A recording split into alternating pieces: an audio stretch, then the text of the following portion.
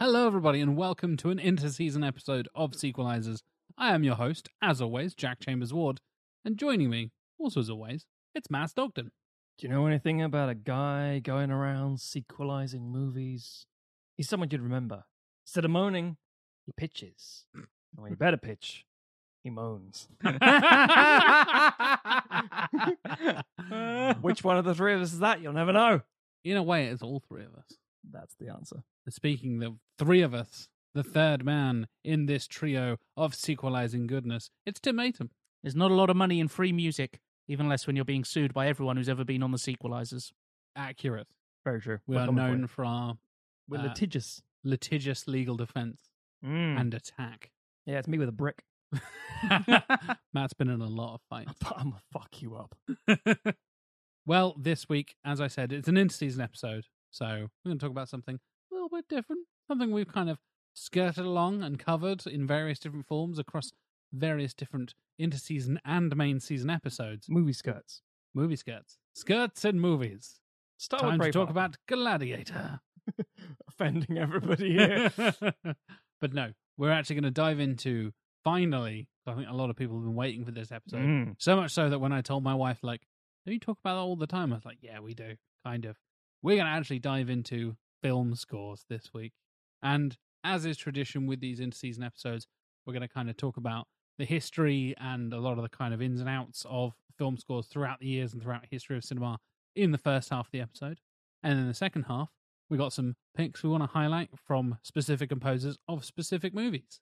Maybe some you kind of expect. Kind of like, oh yeah, of course they'd pick that. Some, I think there's some sneaky little surprises. Sneaky little, oh, I wouldn't have thought about that. Oh yeah, that's a good pick. Some sucker punches coming your way. Yeah, not But Sucker not Punch. the film Sucker Punch. Categorically not the movie Sucker Punch. That score's all right. Yeah, film's not though, is it? Does it have a score? I thought it was just moody, slowed down versions of pop songs. It's that too. I hate that. But anyway, before we get to all of that stuff, let's give a little thank you to the lovely people at patreon.com/sequelizers because you make this inter-season free and available for everyone else. Thank you for your support. You make the main seasons as long and as epic as they are. And if you go to patreon.com/sequelizers, you can get ad-free episodes, you can get early access to episodes, you get exclusive merch, you get discounts on merch, you get bonus exclusive inter-season episodes. We've got 3 of them this time, by the way. Full fleshed out beefs. Full proper episodes. Full flank steaks of episodes. And some tofu. Sure. Something like that. Well, you won't eat the beef Yeah, steak. a tofu steak. I like a good tofu steak. We have covered genuinely really like interesting topics. I know we say this every time, but in case this is your first time listening and your first time hearing us rant about our Patreon, they are full in-season episodes. We don't kind of half-ass it and just do like a quick half an hour. It's a full 2-hour discussion about a topic that we have on our in-season list anyway. And we just put like, oh yeah, that's an in-season episode. Cool. Oh, we'll make this Patreon exclusive. So they are worth the money, hopefully. I'd like to think they are. Well, even if you join for like arguably a month, you wouldn't be able to listen to all the content. Yeah. You can go back and you get access to the entire archive. So you also get all the movie commentaries we do. We do 3 of those per season, and we're coming up to season 11. So you bet your ass we've got some movie commentaries coming up. And of course, we have the outtakes for the main season as well. We play games, we talk quizzes, we do all kinds of stuff. It's a lot of bonus content to be getting stuck into. And if you go to the very highest tier, the top 3 patrons, the highest of the executive producers, you can actually pick an episode as they do. We've covered that a couple of times in this season. We'll be covering it again in the main season. We've got some terrible picks coming up in season 11 from from those top tier executive producers. As we kind of established over the last few seasons, they kind of just want to torture us at this point. It's very, very cruel, very unpleasant. But yes, if you would like to become an executive producer, that is the top 2 tiers on Patreon, and you get a shout out like these fantastic folks. We're looking for Washington. Yeah. We're gonna meet this chick with really big hooters. Sirs, you are in Washington. Really? Well, where is she? Could you, make an announcement that we're ready to score? No. Stuart Main. Oh, no. Butthead, wake up! Butthead! Damn it, Beavis. I was about to score. Yeah, but check it out. It's gone. Hyper Dude Man. Yeah, we'll do your wife. No, I want to watch TV. Ah! Damn it, Beavis, you butt munch. This guy wants us to score with his wife. And he's gonna pay us. Josh Miles. We're gonna get paid to score. Yeah. And then we're gonna get a big screen TV with 2 remotes. Beavis, this is the greatest day of our lives. Yeah. Xenos. Are you two heading for Las Vegas? Yeah. We're gonna score. Oh, well, I hope to score big there myself. I'm mostly going to be doing the slots. Yeah, I'm hoping to do some sluts too. Yeah. Jonathan Firth Clark. So, Do it. We're finally gonna score. Do it. Ow. You guys want to score? Damn it. Marcus Lindstrom. Don't wear yourselves out, boys. Save some energy for me.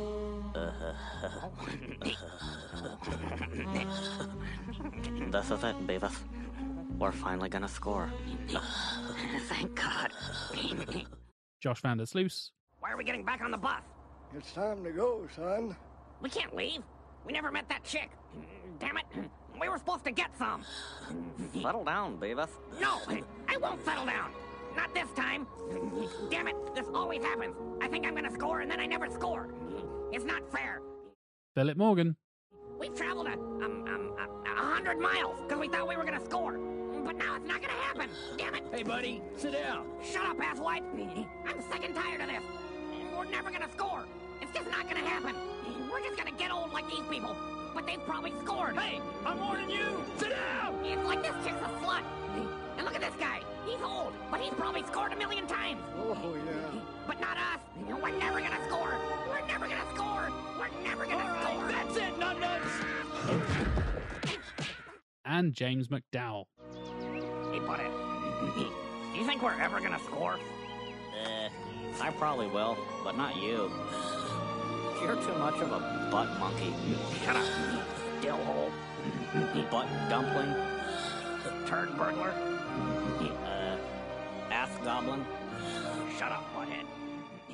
Thank you, executive producers, for supporting the show. As I said, you make this show possible. You make the end seasons and the main seasons free for everyone else. And like I said, if you'd like to go and join them and get access to all the extra cool bonus stuff, go to patreon.com/sequelizers. So, as I kind of teased in my little intro there, this is a topic that comes up a lot because we talk about very good and sometimes very bad movies. But often, even occasionally with terrible films, one redeeming quality might be its score. There are a few bad movies that are like, you know what, the score wasn't that bad. We've covered a lot of soundtrack kind of stuff. We even come up with suggestions for composers for our pitches sometimes, if it's really integral to a particular vibe or a particular tone, or it was integral to the first one, so it matters, we want to bring it back for the second one, that kind of thing. I think film scores is such a huge topic we've kind of danced around and skimmed off the edges of so many times. I'm really excited to kind of dive into the history and all of the different options and all the different facets of film scoring. 4 out of 5. That's my favorite film score. Hey! Do you get it? No. So, film scores. Just to clarify, I'm not going to address that. We're just going to move straight on. Nobody liked that joke, man. Nobody needed to. The audience is cackling away, laughing to themselves, asking 4 out of 5? That's amazing. Why not 5 out of 5? Anyway, film scores. People may say, oh, cool. I can't wait to hear how, my favorite song from Pulp Fiction is going to be that. It's like, no. There is a distinct difference between an original musical score and a soundtrack. Mm-hmm. And we will come to soundtracks probably later down the line, probably. We may have already touched upon it at some point. But the idea is a soundtrack is collections of songs, tracks, wherever it happens to be, and they are either in the film or used to promote the film or a separate CD, sort of an intertied thing, because obviously, you get companies like Sony producing films. They also produce albums. So at the end of the day, they're trying to do a bit of a crossover, cross-promotional thing. But scores are genuinely fascinating. And the thing that gets me is we've had music with movies before we had talking in movies. That's such a weird concept, isn't Yep. it?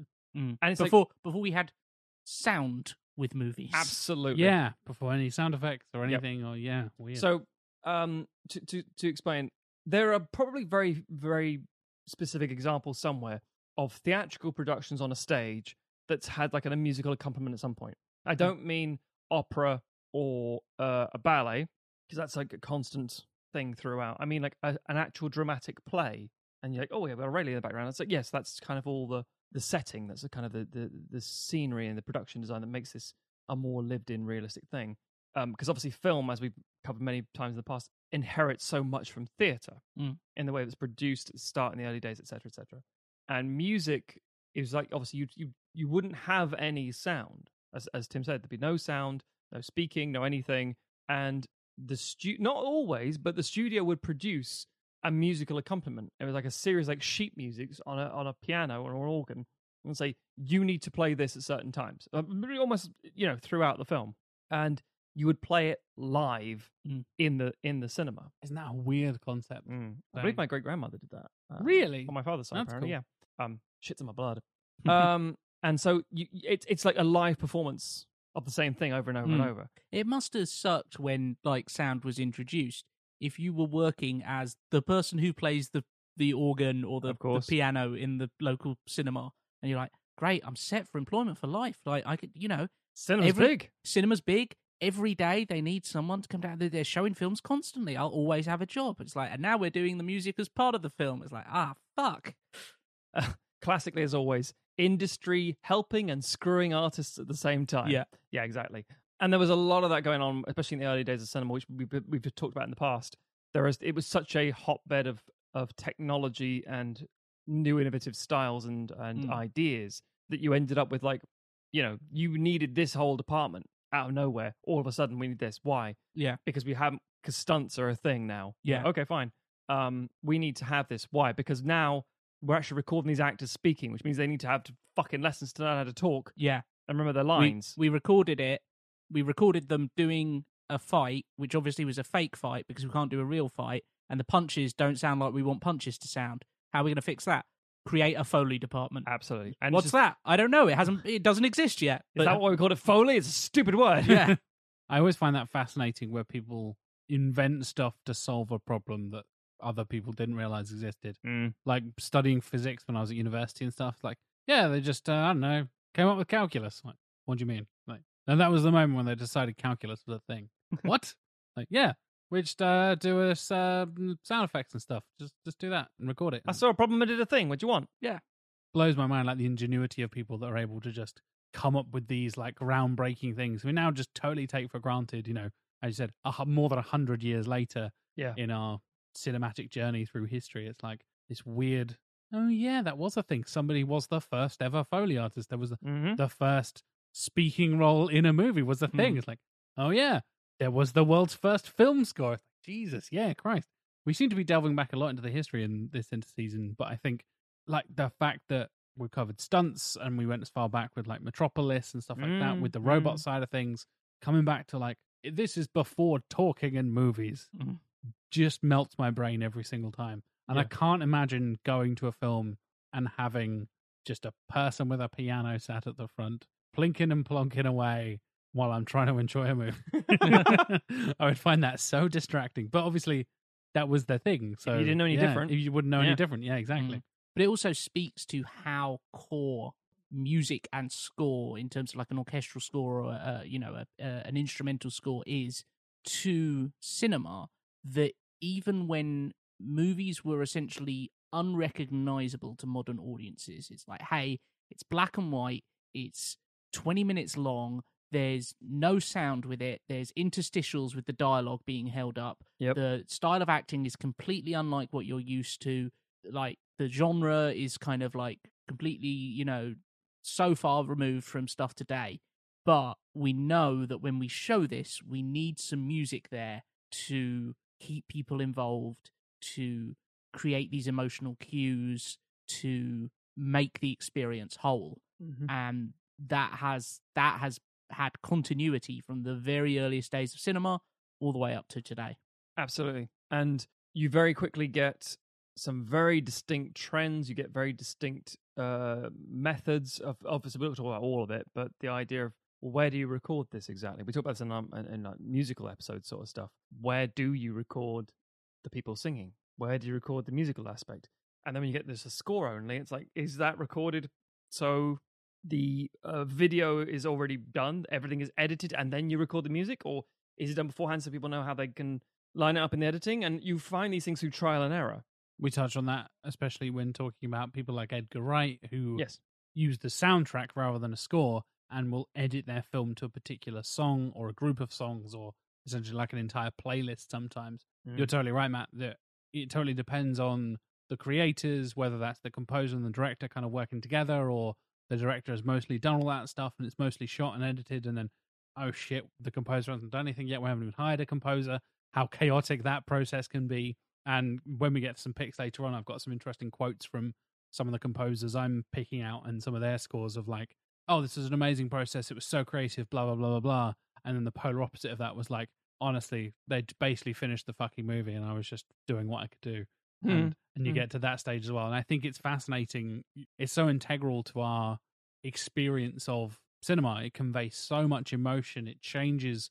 I don't know if you've seen those like recuts on YouTube of like, we changed the music of this incredibly tense scene to a far less tense piece of music, all the other way around. Here's this romantic scene, cut it in exactly the same way. There's no changes to the dialogue or the actual camera shots or anything like that.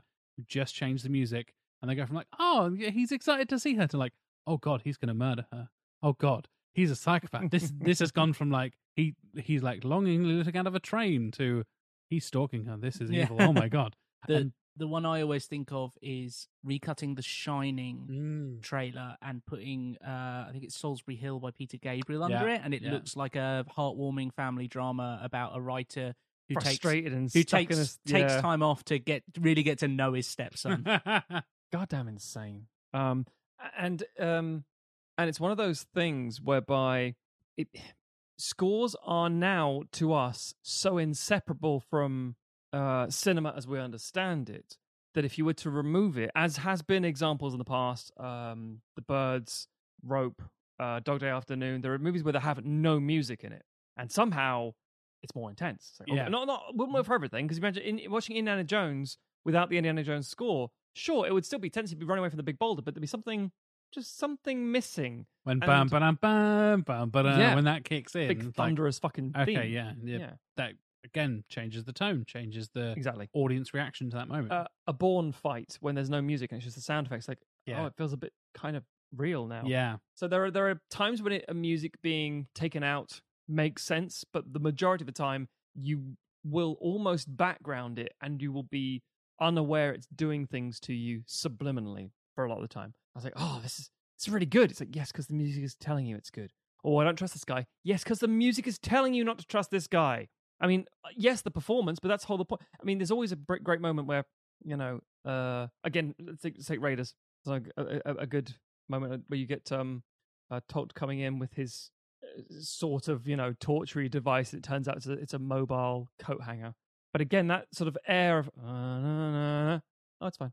It's like, what are you doing? Just doing a thing. Yeah. And it very much, I want to touch on this as well, but we always, I often talk about Bollywood and why there's songs in it all the time.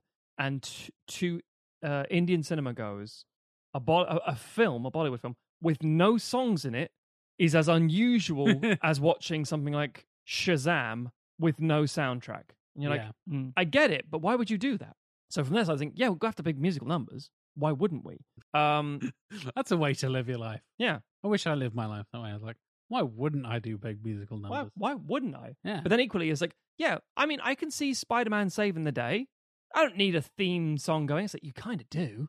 It's really good. It's like, well, if I haven't heard it, I'm not missing anything. So, as I say, it's an integral part of cinema. It's been around since the start, before talking, before sound, before anything, and it's ingrained and frankly vital. There are examples where you can take music away, and that's always great and really fun, but the majority of films will have one. And I find whenever I'm doing like a Q&A with the director or whatever, one of the questions I will always have in reserve and always want to genuinely talk about, what was it like working on the score for this film? Because each director you speak to will have a different approach, a different idea from film to film to film to film. And it's just as revealing as, oh, what was it like working with so-and-so? Oh, what did you want to do with the story?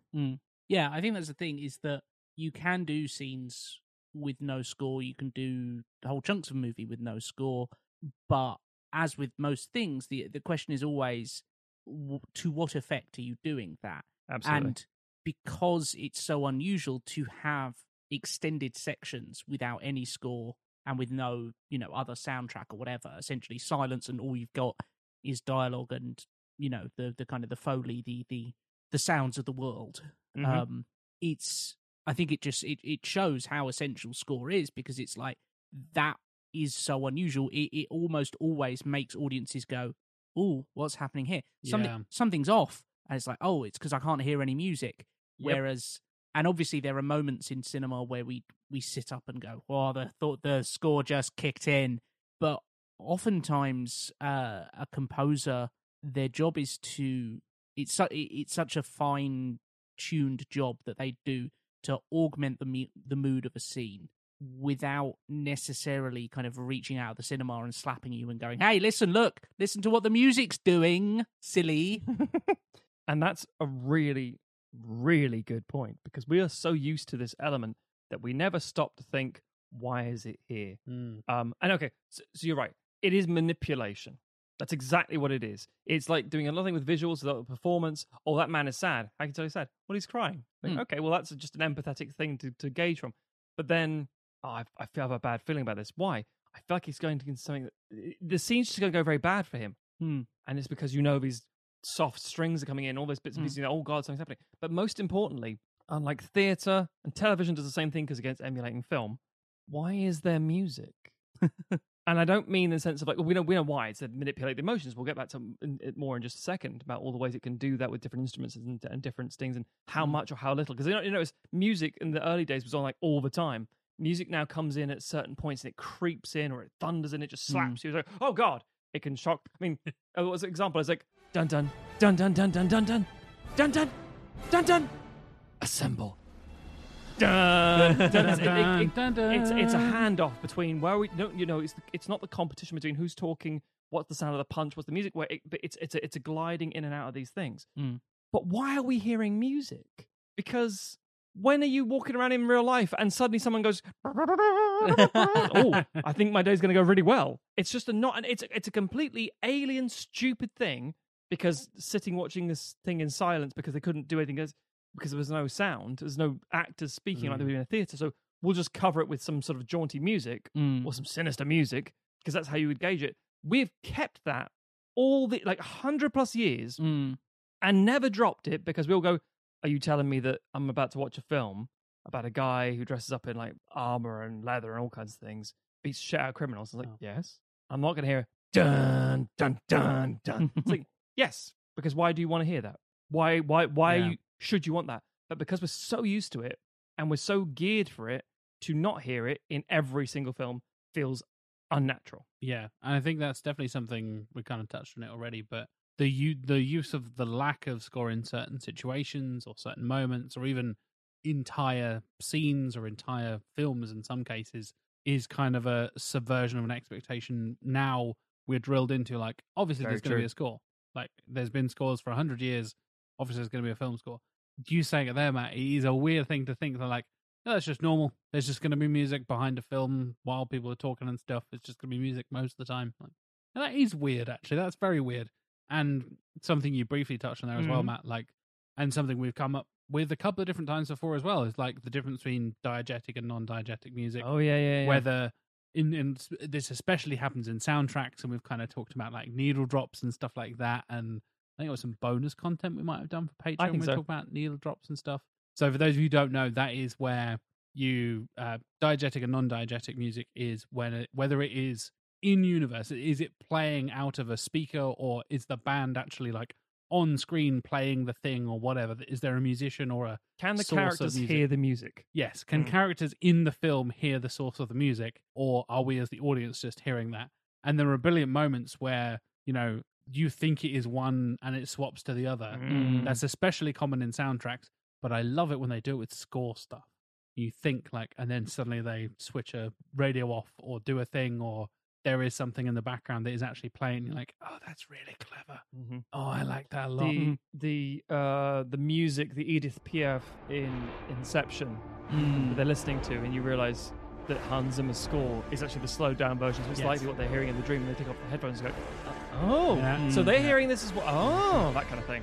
Yeah, and I think there are filmmakers out there who, for example, the Dogme 95 filmmakers who set themselves these very strict rules about what they would and wouldn't include in film, and one of them was that the only music that you could have was diegetic music. Interesting. There had to be something in the scene that was producing that music. If the characters aren't hearing it, you're not hearing it. Exactly. Cool. Yeah. Which leads to a very distinctive style of filmmaking, because which should be the norm, right? Kind of what we're talking about. Yeah. That makes way more sense in terms of like how we experience the world in our everyday lives than there just being background music the whole time. Imagine you go to a play that's a and choice. like it's not a musical, and someone's just talking like, "Damn it, Marjorie! What the fuck is that? Yeah. Where's that coming from? I can't. There's no orchestra pit. Where's that coming from? Yeah.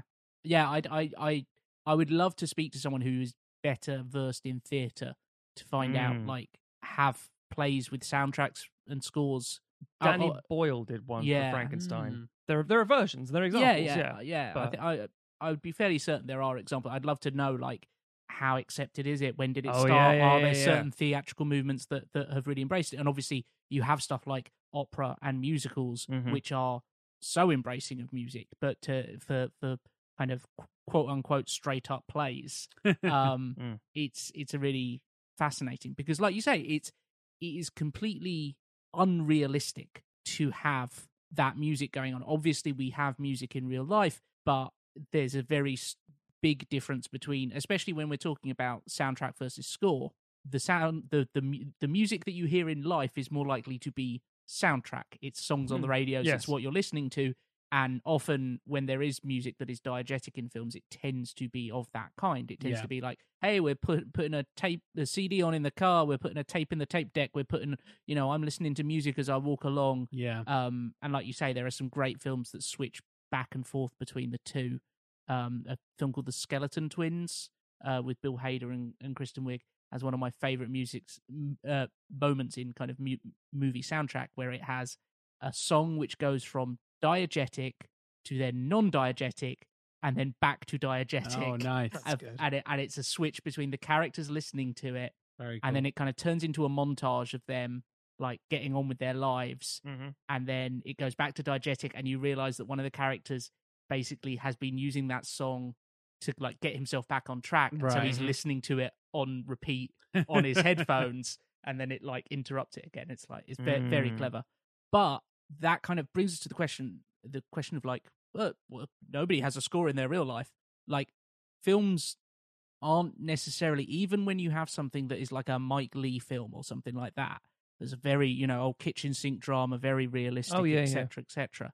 Films aren't reality, and we watch them because they're not reality. We watch them because they have tools like cinematography and editing, which real life doesn't have that. Real life doesn't have your choice of camera shot. Real life doesn't have interesting effects being cutting from, thing to thing, apart from when you move your head to look from one thing to the other thing. And similarly, score is one of those tools that is not realistic in any way, but it is something that is at the filmmaker's disposal to, as we go back to, cause an emotional reaction. And that is essentially what all storytelling is about.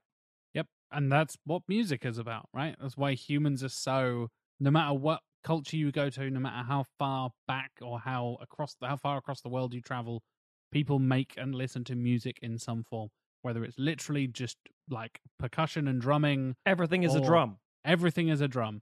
You can, like, there are twigs you can twang that make us play a certain note with their kind of elasticity and stuff like that, to then like much more advanced stuff. And I want to kind of dive into this a little bit and think about the evolution of the instrumentation of film scores. And there's definitely something I'll talk about in my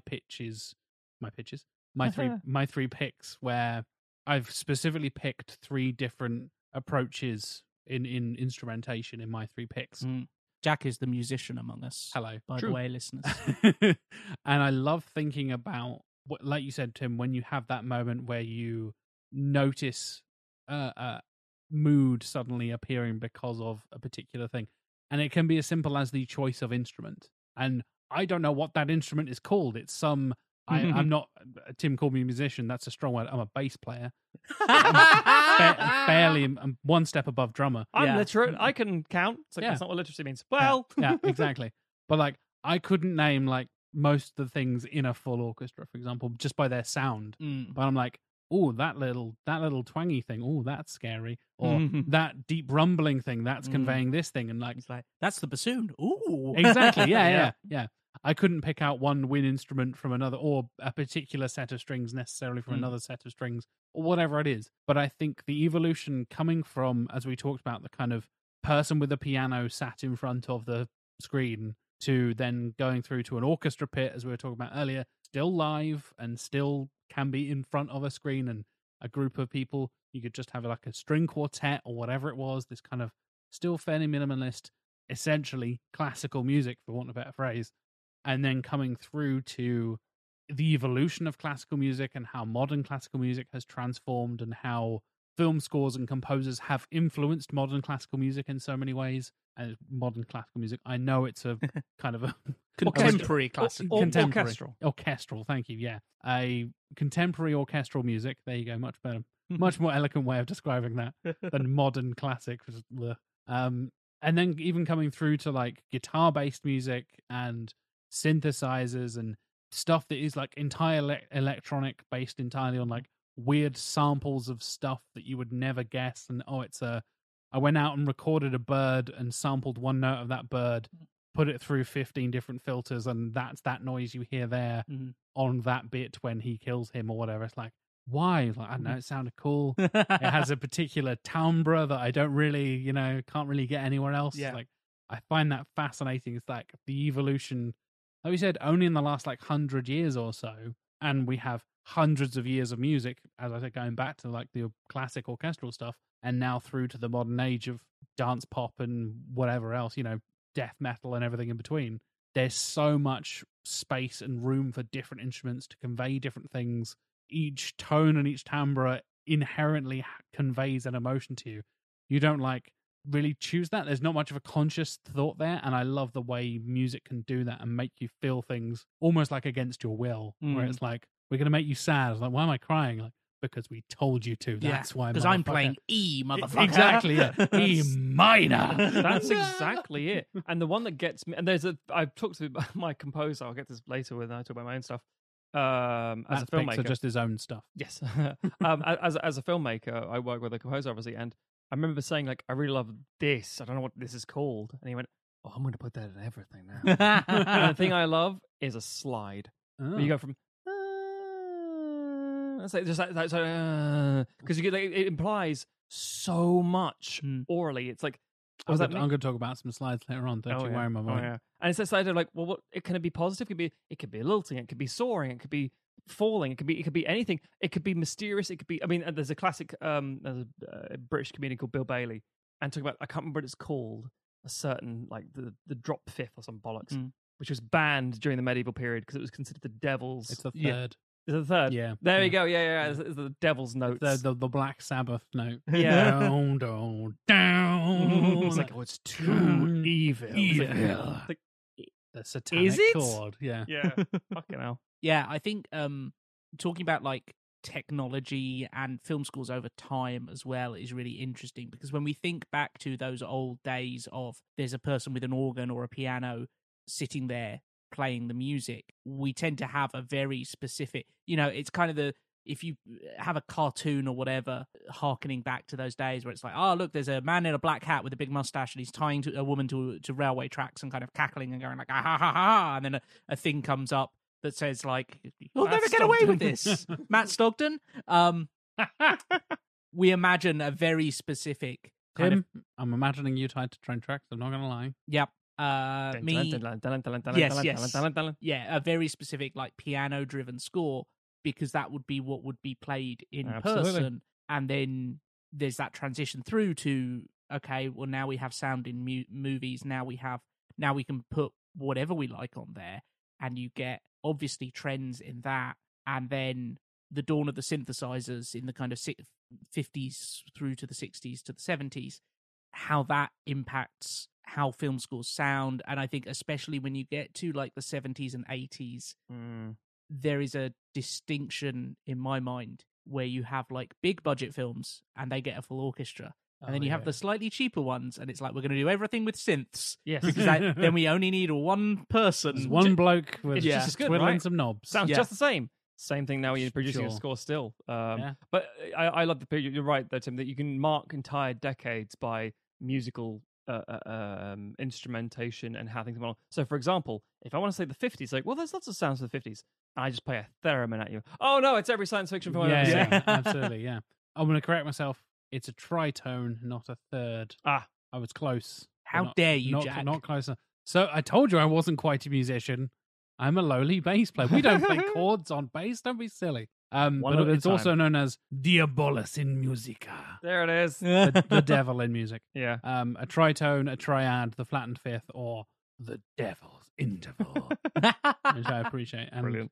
I was right with the Black Sabbath reference. Oh, no, So I believe you. The Yeah, devil's interval is when he goes and gets a little tiny tub of ice cream. I'm just gonna step up for a minute. Nice cream- store opening. The ice cream tub for Beelzebub. There we go. And it's interesting because obviously we talk about like how various time periods there are certain trends that because of instrumentation and because like everything, someone does something cool and everyone goes, "I want it to sound like that," Yeah. and everyone Yes. does it. Or So- a film is successful and an executive goes, make it like that, please. Absolutely, And that happens both ways, right? Music influences film, and film influences music, and absolutely. they have that kind of Yeah. correlation to each So other. there are certain examples like the theremin you will only hear in a certain period of time or trying to evoke a certain period of time in the 50s usually because it's like that's B movie like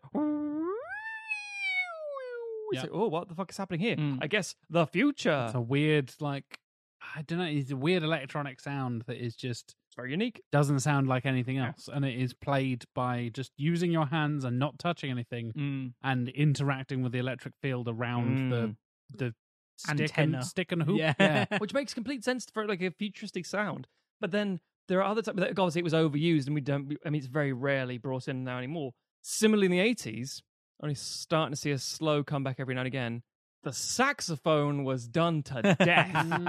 Wasn't it? So many fucking sax solos and sax like for sad times, hard times, emotional times, romantic times. Fast Times at Ridgemont High. That Yeah. And it literally by the late 80s, like, we're done here. Yeah. Never bring me a saxophone again. And it's like if you think Until about, it becomes nostalgic. absolutely, yeah. I love hearing weird, like, you take a score or a famous piece of film music and turn it into a different genre. So you take something that originally had a saxophone in it and you play it on a theremin, or vice versa. Yeah. I remember hearing the disco version of the Star Wars theme. It's like, Oh, yes. It's like, in the background, it's like, I should be like smashing through boxes and like down an alleyway, driving my slightly too wide Yeah. car down a small alleyway. They did the same thing with so in Guardians 2 specifically, they were doing this whole thing with David Hasselhoff, the Hasselfrau. That's Yeah. But they had the Guardians theme coming in, and it's that same thing Star Wars doing with that, pew, pew, and it's got Yeah. this sort of disco sort of beat to it. It's like, but it's still got that theme going throughout the whole Yeah. point. It's like because you can repurpose it quite interestingly, and that's before you get to a load of instruments that just are never used. I mean, a great example is Hans Zimmer working specifically on Dune. Yeah. There's a very there's obviously a lot of different things, but there's a very short feature out on YouTube about how he worked on the score. He said there's a guy I'm working with, and he either makes instruments or very noisy art pieces. I haven't decided yet. He lives in a house that makes sounds. You're like, what? Yes. And it's just that these are. He said it's like, oh, how? Okay, I want you to play this sort of flute instrument, sure, but don't blow it normally. Just go. It's like, okay, I'll do. I don't. That's not how this instrument works, but sure. And then he's looped that 100 times, and you get this really ethereal, terrifying new sound. No one, I mean, obviously, nothing's new, arguably, with music instruments, but it's the idea of like, this isn't how this is meant to be played. It's like, good. This is meant to be an alien world. Why Yeah. would they have a X-piece orchestra with strings and say it's space? It's the future. Yeah. And all the Get some fucking throat singers in there. Yeah, absolutely. Yeah, all this needs to come through. It needs to feel like it's going to be an otherworldly experience. And it's like there's a very, very high pitched pipe, like a little whistle style pipe. And you usually just associate with like the Arabian Peninsula and parts of Egypt and stuff like that. A very, very distinct, shrill sound. And they make it into bagpipes. Yeah. It's not bagpipes you're hearing. That's why you're like looking at it and it's kind of there, but it's kind of not. It's And like, there's yeah, it's not. a lot of that Middle Eastern influence in the Dune soundtrack. They're like, Absolutely. oh, ha, ha, that kind of like, Yep. that interval is very Middle Eastern. Absolutely, because it gives you the tone of a thing that's on Earth that's recognizable without being something that we know. And obviously, this is before we even get close to the idea of guttural, the fact that everything is a drum, and you are an instrument. The human body is literally an instrument, as in like literally that, but also bum bum bum. I can make sounds with my mouth, and that's the song. Yeah. Not a good one. That's a great song. That's a hit, baby. That's taken from Multiverse of Madness. That's copyright. We're getting fucked. So effectively, there are so many ways you could do this, and it's the consideration. But I'll come back to that in a little minute. I do think there is a kind of special kind of insanity that music producers and engineers have. I always just think of Martin Hannah in 24-Hour Party People. Yes! Where he's out on the Yorkshire Dales. Yeah. Just like pointing a microphone into nothingness, and Tony Wilson, played by Steve Coogan, comes up and he's like, "What are you doing, Martin?" He's like, "I'm recording silence." "You're recording silence?" "Well, now I'm fucking not. I'm recording Tony Wilson." Yeah, I remember that exact same thing. Yeah, and him having take the drums apart. We're going to put them together on the roof to get a better sound and stuff like that. Just tell him to keep drumming. Yeah, and then don't. It's like someone will come and tell you to stop when we want you to stop, and then 5 minutes later you see the band driving away and the drummer's still on the roof playing the drums. Yeah.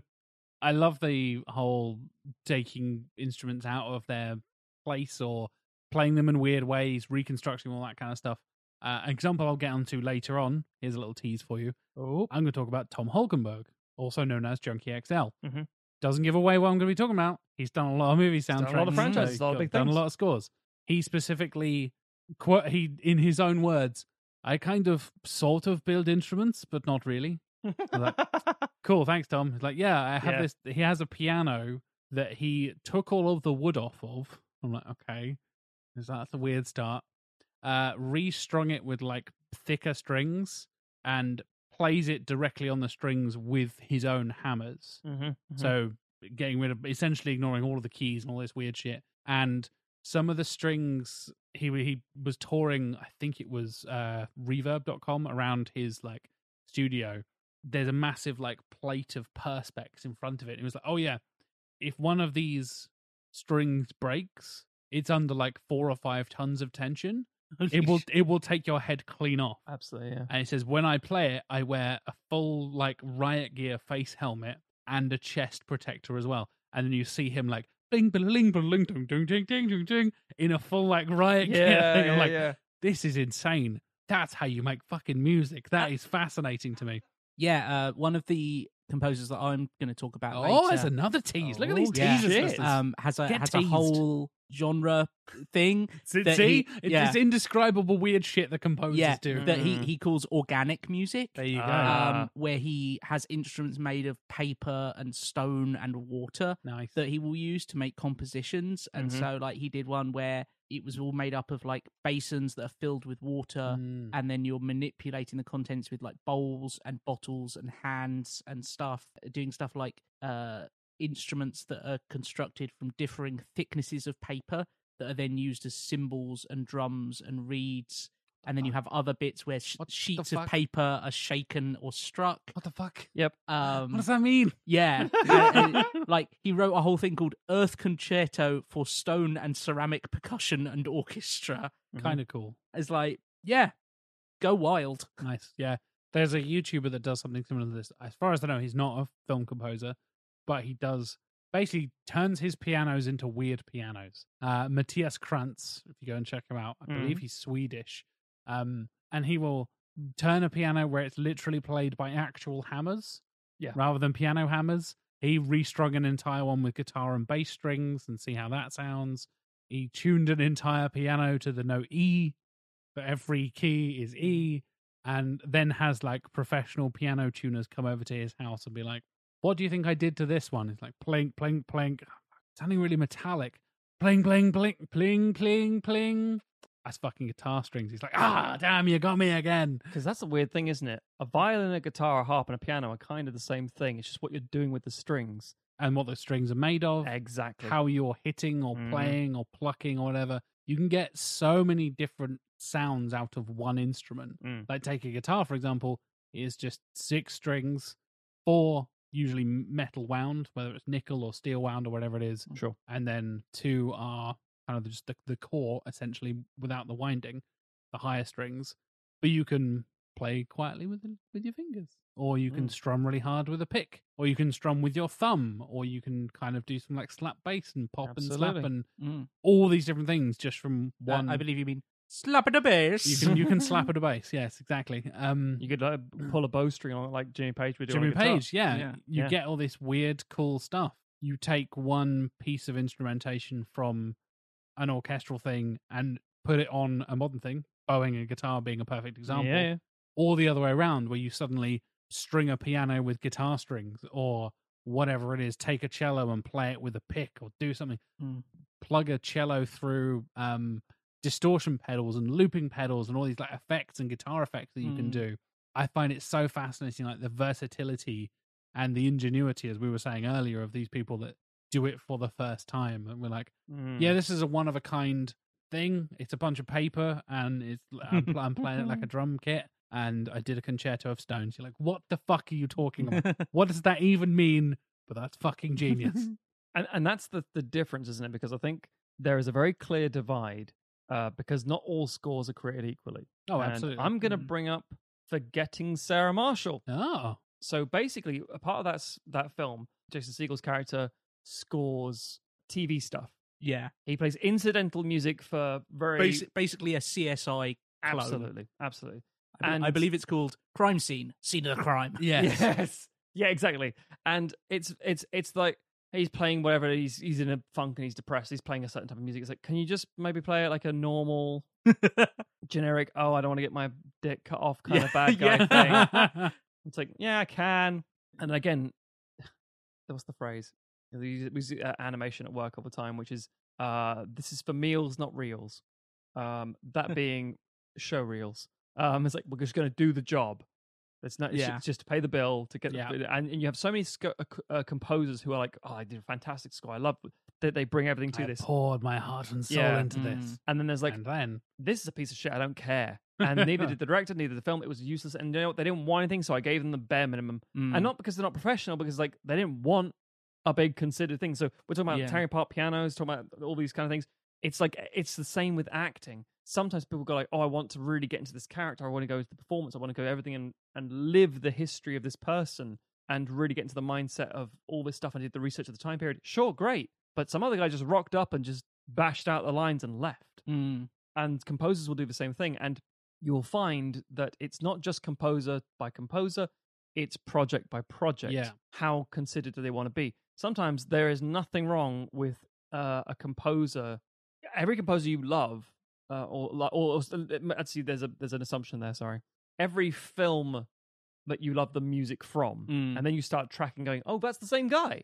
Oh, wow, that sort of thing. There will always be something where they've pared it back to practically nothing, and it's usually because of how they learned music, probably the piano or a flute or something very simple and very minimalist, and it's just haunting and beautiful. Sometimes you think, oh my god.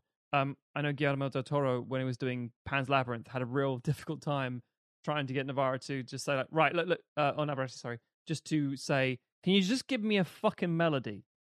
Like a That sounds like something Del Toro would just say. like a nursery rhyme. La, la, la, la, la. Just that, please. It's like, but I don't want you to add a load of things. I know it could be better. I want the simplicity of it. And that's the point. So it's, there's a limit, there's cutting things off, there's knowing where to start and where to stop. And so, for example, we talk about Hans Zimmer on Dune, assembling some of the greatest people. I was like, oh, we work with this person on Gladiator, work with this person on Rango and the trumpet stuff. Oh, fantastic. That's amazing. Let's get them back. I can't wait to, let's absolutely do that. Brilliant. And then there are times where Hans Zimmer's just rocked up and said, yeah, this is a conversation. He says it's like a conversation, a question and an answer. that's how music works. And like, sure, that makes sense. That's how you view it. But there are Hans Zimmer scores that are completely forgettable. I mean, there are composers I love, like Clint Mansell, who I think has composed some of the most intense and amazing music. But there's also stuff that he's done that's like, oh, Jesus, he did this? Really?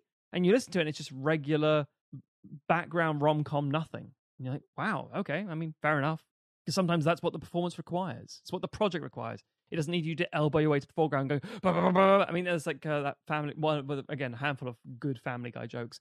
And one is where there's the porn awards. And it's the two composers who work on Family Guy. And they're like doing this.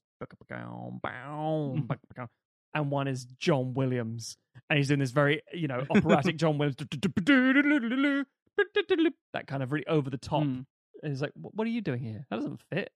John Williams is another example. He did The Book Thief, I want to say. And you're like, really? It's like, yeah, go listen to the score and go, oh, it's kind of nothing. It's like, yeah, John Williams did this. The guy who, as we always very famously say, you can sing the title of the movie in his music. Yeah, you two are very lucky we're not doing outtakes for these interseason episodes, because we would have played a game of the John Williams game. Where alternately I shout John Williams film titles at you and you have to hum the correct theme.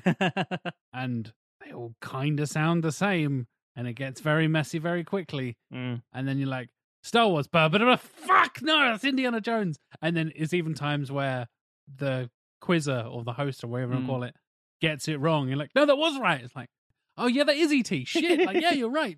It's so funny. But yeah, you're totally right. Even people that define childhoods and lay down these incredible legacies, sometimes you got to phone it in, man, I'd be fascinated to like track that by director. And, I think that's a big part of it. And it's tricky because obviously film is a hugely collaborative medium, so it could be director, it could be producers, it could be whatever. Studio time pressures could be anything. It could be time pressures, exactly. But yeah, there's definitely, like, obviously Spielberg has an association with John Williams, who's worked with on several of his films and come up with some iconic scores.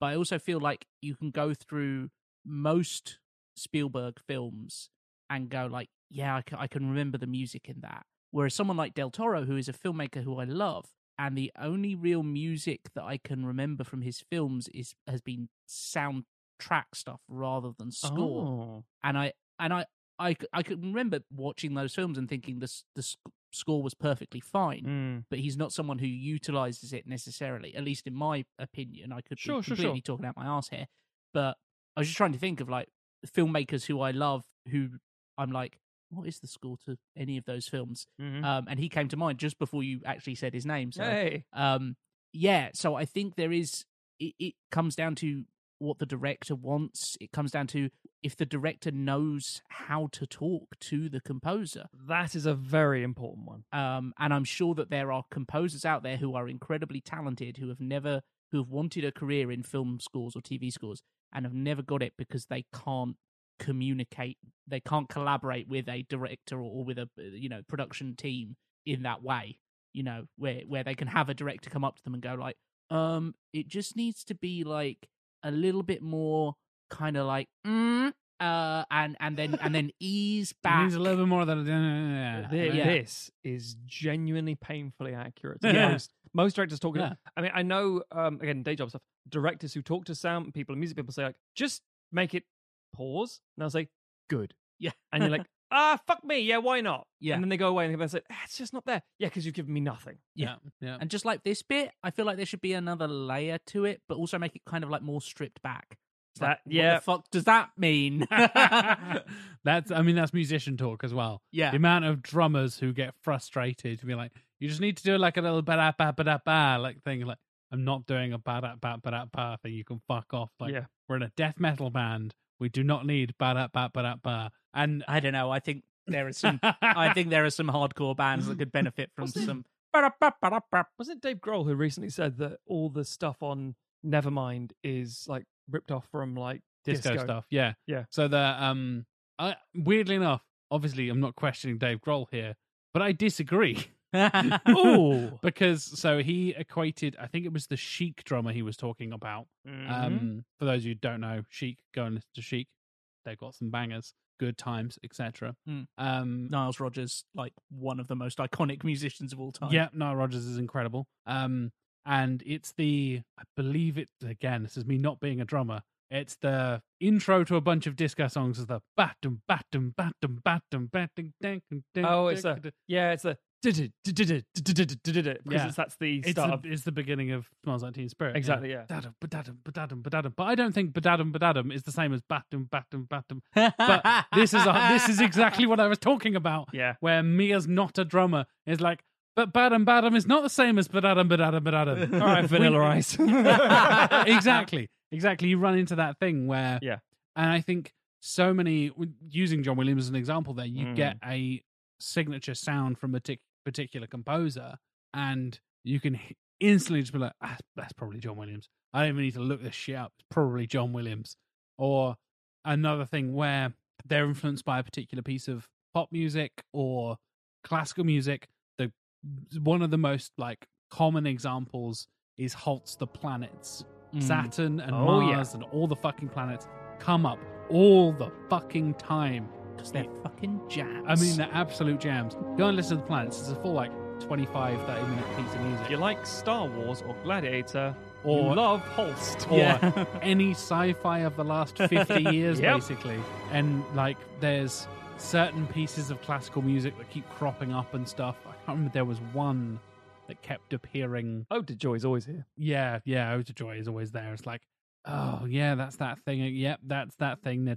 And again, it comes to that emotional thing of they're trying to make me feel this thing. You can even use that to play on the nostalgic kind of things. Of I now make that association. They make this moment sound like Star Wars because you know what Star Wars sounds like because you exist in a pop cultural world. Big thundering brass. Exactly, yeah.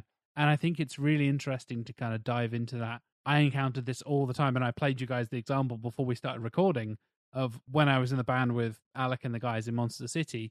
We were trying to write original songs and trying to do we're metal, but we're not death metal. We're kind of that middle ground of Metallica kind of level of metal, heavier than just your average rock band, but not full screaming metal. So we needed to have some melodies in there. Guitar solos need to be a tune and not just a widdly mad fucking guitar solo. Not just machine gun riffing. Exactly, yeah. There was actual riffs and tunes, and Alex sang melodies and all this kind of stuff. And I would be the fucker, because I have a really good ear for this, for whatever reason, of noticing that songs sound like other songs. I do this to my wife all the time. It drives her nuts. She will be listening to the latest pop release or whatever the fuck it is, and I'll be like, that's a sample from that song. So I wait for it. That bit. That is from that song from 1996. That bit is from 86. It's like, oh, God. And I did this in Monster City. I'd be like, hey, maybe we can play the clip in the episode because I own the rights to these songs. So That's true. We can do what we like. There's a guitar solo in a song by Monster City called Water, and it is Just Bring Me to Life by Evanescence. And I mercilessly took the piss out of our guitarist Steve for writing this guitar solo. It's great. It's got a really good tune to it, and it's not exactly Bring Me to Life, but the opening couple of notes are to the point where I would sing it under the guitar solo at every band practice and drive them insane. Because I'm that guy. And the same is true in music all across the world and absolutely through all the eras, whether that's pop or rock or dance or disco or whatever it is. The same is true in film scores as well. You see these little motifs and moments and chord progressions and melodies intertwine, sometimes consciously, sometimes unconsciously, and you get this moment of that sounds, hold on a minute. And you literally, now we have the technology, you can go and look it up on Spotify or YouTube, or even fucking Shazam it sometimes, or you can hum stuff into Google now. I don't know if you guys knew about this. Yeah, I was aware of this, yeah. Blows my fucking mind. It works surprisingly well, which is terrifying. The devil's work. It's the devil's work. Diablo in Musica, yes. Exactly. And I find it fascinating that we get so many film scores that do end up, like we said, referencing things like Holst or all these kind of old... You think I recognize that. Is that referencing a film score I've heard of? Is that an orchestral piece I've heard of? Oh, no, wait, it's both, because that other film was also influenced by the same piece of music. Yeah. All that kind of stuff. Yeah, you get a lot of that sort of, for lack of a better word, and this is true for, again, every creative industry, a lot of incestuousness. You're I've heard this voice, that you've actually heard it here, and then it's from there. It's oh, really? It's yeah, what you're actually listening to is an original score from 41, maybe. What? Yeah. It's it's been redone. And it's interesting because the way a score is composed I don't know if anyone knows this sort of stuff because obviously Jack's writing music there. I've never written a film score. My music's been in a film Yet. in Ashton's film. True, it's funnily true, enough. very true. But the idea is you're literally you're given the film in a whole or in clips or in chunks, and you have to obviously we just about the relationship with the director. What kind of relationship is it? If it's Tarantino, there's no relationship because he doesn't want to release that with anybody. I think the thing he said was that's where all the emotion is. Why would I ever hand that over to anyone else? Which is a level of insane level of control. You're like, get better at describing it, dickhead. Yeah, you weird little man. Yeah, and as I've said so many times before, he has robbed us of so many amazing soundtracks because of the people he's working with. He could be working with literally the greatest composers who'd be like, yeah, I'd love to work on your film, and give us some really iconic, amazing music. Imagine if, fucking hell, I can't believe I'm going to say this. I, too, am going to give you a little tease for my stuff. Like, triple teaser for you, listeners. Look at this. Imagine if Sergio Leone and Ennio Morricone never worked together. And instead, Sergio Leone was like, it's fine. I like these old Italian tracks. We're just going to use this instead. Yeah. It's like, sure. And they're good. And you're like, this is great. What a crazy new way to do a Western. But we never hear any of Ennio Morricone's music in the films. Like, yeah, you fucked us. And that's what Tarantino unfortunately does. So it's the idea of how is this composed? How is it structured? It's taking scene by scene. And this is where it gets interesting. Each composer has a different way of doing it. But the majority will say, what's the theme? What's the setting? What they want to know. Like deep dive into the characters, the world, all this stuff. And that's where you get leitmotifs.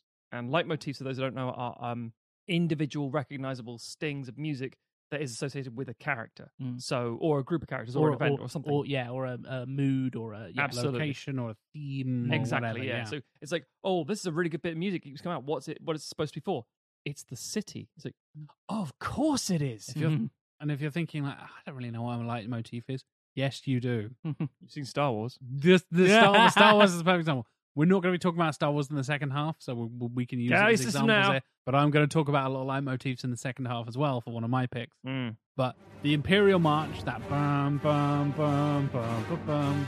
Again, weirdly diegetic and solo, don't need to start on that. But the fact that conveys evil, right? And it has been used in pop culture so many times to be like, this character is evil. Oh, look.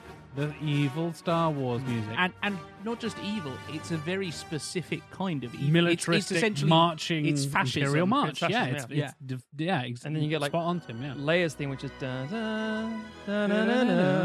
like there's like it's not a full romantic theme. It's a bit of a strong resilience to it, like It's like but you go, oh hang on, that's Holst is what that is. And again, like obviously Luke's theme is that's technically the binary Force, sunset. Luke, binary sunset, but that's theme. what we associate with him or these different characters. And that's the point, because then you know if there are two characters on screen and you can hear music going, who's going to win? Or whose scene is this? Yeah. And there's a great example of Williams doing this, and other directors obviously do quite a lot, but the theme at the end of The Phantom Menace. It's this like ridiculous like that was Metal Gear Solid. Yeah. Yeah. But that you mean the score from Speed? Sorry, yes. My God. Play us like a goddamn fiddle. That theme is the Emperor's theme, which is in a minor chord, played in a major and sped up in different instruments. Yep. And so what you get is, it's like because the composer understands the story, and he's like, what are you doing? I'm putting a little thing in here. What is it? Who's the Phantom Menace? Yeah. It's the Emperor. It's like, is it? Yeah, I told you with the music, but you weren't listening. Yeah. And my composer, David Stoll, who I work with on all my stuff, the first thing we talk about is what is the theme of every character. And what is, I know like, all of the characters don't have a theme, so this is what the theme of the film is, the tone. And we get a sound going, like a mood going and a feeling of it all, or a setting in general. And he and I will have lots of tons of little in-jokes. And it's like, oh, he'll be very proud of this. He'll say things like, oh, I did this instrument instead. Why is that? Because the character's German. And this is a German instrument. Like, oh, nice. Shit like that happens. Nobody notices that shit. Yeah, nobody is aware of the little nuances like that, but I love those moments. And I think you're totally right, Matt. Like, that's a perfect example of, that's the Emperor's theme, but played in a major key and sped up slightly. Like, oh yeah. modulation is so powerful in music. Absolutely. You think about key changes in pop music, or the obvious kind of stuff like that. The same is true in film scores to convey different moods. You can refer to stuff without being overt, or say a character, was in a position of power but is now powerless, or was alive but now dead, was in love but is now divorced. Whatever it is, you can take a similar piece of music, change the key, turn it minor, turn it major, modulate it in some way, and just completely change the vibe and the atmosphere and the tone of that scene, and change where the audience sees the character is. And that's the same bit, but it goes a slightly different way. It goes a slightly different direction. Yeah, and there's nothing like a director interfering with the leitmotif. And you've got leitmotif, and I'm going to come to Star Wars again, sorry, because it's very identifiable, because fans will know it, and it's quite distinct. And J.J. Abrams for Rise of Skywalker put Yoda's theme in at one point. Yep. Like, I think something like 3PO was talking about something. I remember in the trailer, or it might have been in the film as well. And it's like, why is Yoda's theme here? It's like, because I like the sound of it and people recognize it. Yeah. It's like, but that's not how that works. That's not how that works. Yep. It's literally like someone's coming in and saying, "Who's this?" Oh, it's Poe Dameron. Why is he literally? I mean, literally dressed like Han Solo. Why is he like he's at a convention? It's like he looks cool. It's like cool, yeah. Because people think about Han Solo. Yeah. They'll think about it too closely. In fact, that always bugs me. And to stick with Star Wars, another brief example of that is the Darth Plagueis music in the Opera House thing that kept coming up in the modern the modern sequel trilogy, and it was like, Snoke is Plagueis, and then he's not, and you're like, why did you play the music then? And it's like, because it was evil sounding. That's exactly it. You can use that to throw off the nerds, which is definitely something always they would worth do, doing. Always worth doing, or you just didn't think about it. That second option annoys me much more. The fact that you have this enormous access to resources and budget and fucking John Williams of all people, and you're just like, just stick it in, it'll be fine. Yeah, and that's, this shit matters, especially in Star Wars, where you've set that precedent already. That's the thing, and that kind of use of leitmotif goes back to opera and to musicals and stuff like that. Like an example, a really good example is Peter and the Wolf. Prokofiev, Prokofiev's Peter and the Wolf. Yeah, and that's for people who don't know, it's a piece of music from the 1936, and each it's kind of like done as a fairy tale, and each character within it not only has a theme, but they have a musical instrument or set of instruments that are associated with them. So, for example, the duck is the oboe, the cat is the clarinet, and you can do that in film scores. And then you can do stuff like, these two characters meet, we're going to play like a variation on one of their themes, but we're going to use the instrument from the other person. Yeah, and now that's that shit, man. That's it. Yeah, that's kind of how I learned about the orchestra as a kid, was Peter and the Wolf. And also, by the way, dun dun dun dun dun dun dun dun dun dun dun dun dun. It's like, what the fuck is this? And I was like, the hunter's gun is played by the timpani drums. Like, oh wow! And you do get it's a genuine education, and you're absolutely right, Tim. That is the leitmotif through and through. And so you wouldn't say, right, Peter went out for some milk, and then you fire the gun sound. It's like, you've told me the rules. Yeah. Why are you breaking said rules? And that's still being very clever about it, as you say, that you can play with people that way, but it's all down to consideration. Yeah. And to kind of show a sort of cyclical nature of it, just to tap off before we go to our second half, we are now at the stage where people will go to concerts like Royal Albert Hall or somewhere in America, Carnegie Hall, something like that, or Carnegie Hall, sorry, and they will watch orchestral performances of movie soundtracks. It's like, I'm going to go watch Jurassic Park soundtracks. We recently had a performance as part of the proms season in the UK. Yep. There was the video game proms. Yep. And it was people playing themes from various video games, music composed for video game, etc. Because it's given this sort of that doesn't count as real, music. Yeah. It's like, why the fuck not? Yeah. I mean, Jack and I went to see the Assassin's Creed Symphony live. I certainly did. With our partners. And I absolutely fucking adored it. Respective Emmas, if you will. Yes, that's absolutely correct, yeah. I genuinely loved it. Because the thing is, by that stage, in the early 2000s, or mid-2000s, I should say, you could have a full orchestral sound on a video game. It wasn't just Yes. 8-bit stuff. And even with the 8-bit stuff, it's still very well-made music. By the time the PlayStation 1 came around, you could have like the Final Fantasy style thing, Final Fantasy 8 especially, a full-on orchestra. And people will say like, oh, I'm going to go to London. Oh, wow, you're going to see a performance. Oh, well, what? Jurassic Park. It's like, sorry, you're watching Jurassic Park in the cinema. No, not the movie. Yeah. I'm just going to go listen to an orchestra play the music at me. Which, when you take it out of the film, is like, that's interesting. And then you look at it and go, no, because in its own right, imagine it's that moment you're in a big proper orchestral hall with a live orchestra in front of you, and you've heard it in a film, you've heard it as background, then you suddenly and it's like, oh, where's this going? Da-na-na, and your whole body shakes like, oh my god. It's just like the Jurassic Park theme so fucking there good. we go, yeah. And it's the way it builds up. Yeah. And then it's got so many bits. There was a tweet that was going around a few weeks ago that was like, fake dialogue of like, Steven Spielberg, I'd like some music about my dinosaur theme park film, please. And John Williams being like, hello, I'm about to write the most beautiful piece of music you'll ever hear in your life. Straight up, like Jurassic Park theme and, weird enough, Duel of the Fates from The Phantom Menace are like two of my favorite pieces of music ever. And I will go out of my way to just listen to them completely outside of the films. Oh, yeah. And yeah. Unsurprisingly for me, I have a huge playlist on Spotify called Best Scores. Of course. And people say, that, how the fuck is that terrible ass movie on here? It's like, because I'm not talking about the movie. That's the thing. I'm talking about the music. Yeah. And the music is glorious. I mean, I always say this. John Powell's score for X-Men The Last Stand is magnificent. Oh. I love the music from that film. I think the theme he did for Phoenix is soulful and wonderful and haunting. And I can't really remember much of the music from the first two films, even though I think those films are infinitely better as films. That's fair. But one last thing to close out, because there is a peril here, and we'll come back to it later. Which we've already kind of talked about We've with alluded the, to it, with the yeah. Holsts and the et cetera, Absolutely. et cetera. But Your Holsts and your whatnots.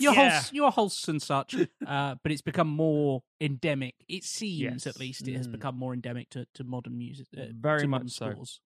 This is the idea of what's called hold music or temporary music. And the idea is that a director, and I mentioned before, like, why do we do it this way? Because that's how it's always been done. And again, Hans Zimmer on Dune, he did what's called a sketchbook. And he's like, here's some themes to have in your head while you're directing your movie. I'll go and refine it and we'll put it together. That's a really nice thing. I actually did the exact same thing with my composer. Where I'm like, I'm shooting knowing what the score is sounding like for each character. I remember playing to Tim specifically saying, your character's theme is this. And there were a load of ticking sounds. I was because it's like, well, he's a very methodical, fastidious character, and he's obviously a bomb maker, and it's like, brilliant. I love it. That's glorious. Jack hasn't heard his theme I yet. have no clue. No, it's very sort of I'm barely 40s on detective. screen. It's kind of so brilliant. that makes sense. Yeah. Anyway, It goes. yeah, just on a loop. But if I'm editing and I'm like, okay, well, I need some music so I know what it's going to sound like. I need to show the back of the producers, and I can't just watch it cold. I won't get the feeling for it. I'll just put some sort of similar sounding music of what I think it's going to sound like later and put that in now. What are you going to put in? I'll put the Dark Knight theme in, and I'll put in something from fucking The Raid, because I thought that fight scene was really cool, and there's a cool fight scene we got here. And we'll go with, I don't know, something from Doctor Strange, because I like the harpsichord sound. Okay, that's sort of fine. And then you start going, that's really good. Can we cut it here? Because I think that music cuts in really nicely with it. And there's nobody saying, well, they are, but they're not listening. But you're not using this music. Oh, no, I know that. So don't change. Stop the edits. editing it to the music you're not making. Yeah. You're not going to bake into the final Sit there movie. with a metronome. Yep. That's what you should have. You should have a click track. Yep. Oh, Yeah. God. I've been told that my edits, I'm like, I purposely will not have music on when I'm editing, because I'm like, I want the scene to work. And then my composer to come in and say, right. Now I'm going to elevate it. Exactly. It's like, you do your bit now. It's almost like, I've been rehearsing the lines because the actor couldn't be here. And then the actor starts acting, and in the background, the director behind the camera is going, Yes. It's like, can you shut the fuck Or up then- and let the actor act? Or then wants the performance to match Yes. what they have in their head without taking into account the fact that They're an actor bringing their own thing. exactly. Absolutely. And- so there are so many instances of directors who will say, I've edited this with this, and every time you bring me some new music, the reality is that what they're going to say is, I kind of like it, but there's something missing. It's like, yeah, because you, for the last 20 weeks, have been listening to the same song. And now I can't sell you on anything else because you're going to heard that and only that. So what you end up with sometimes is, you know, it's a rough idea and it goes along with it. And when you're at test screenings, for example, my aunt went to see a test screening of Serenity years and years and years ago.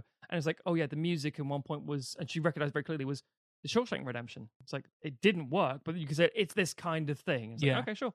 And obviously I think it was Thomas Newman who did the music for that one. Wasn't pushed into making it sound like the Shawshank Redemption, but he knew that he knew what you would do with the tone. Yes. I know what you mean by that. Don't make it, that's the worst thing you can say to a composer is make it sound like this. Yeah. Because you're like, fuck you. Yeah. Unless they're very good in certain ways and say, no, that's fine, I can take that leitmotif because we're using it intentionally.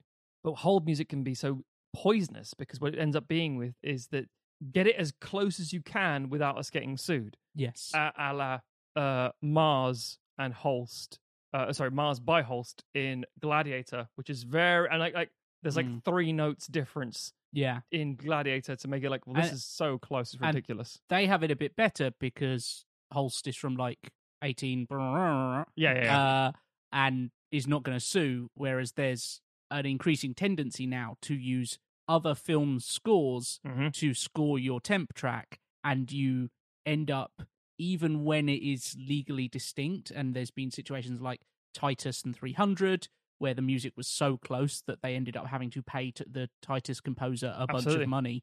But there's a lot of, and you can find many examples of this on YouTube and various other things, of scores that sound like other scores from recent movies, which is a shame. And it's not the only problem plaguing, sort of music composing in Hollywood and stuff. There's other issues, but it is something that a lot of people, and especially a lot of film score composers, point to and say, like, this is an issue because we have a job to do, and if the director and the producers have already made their mind up about how they want a film to sound, then we are hitting resistance essentially, and we can't be as creative as we'd like because they have something so concrete in mind that they just want us to fit into the template of this, but legally distinct from.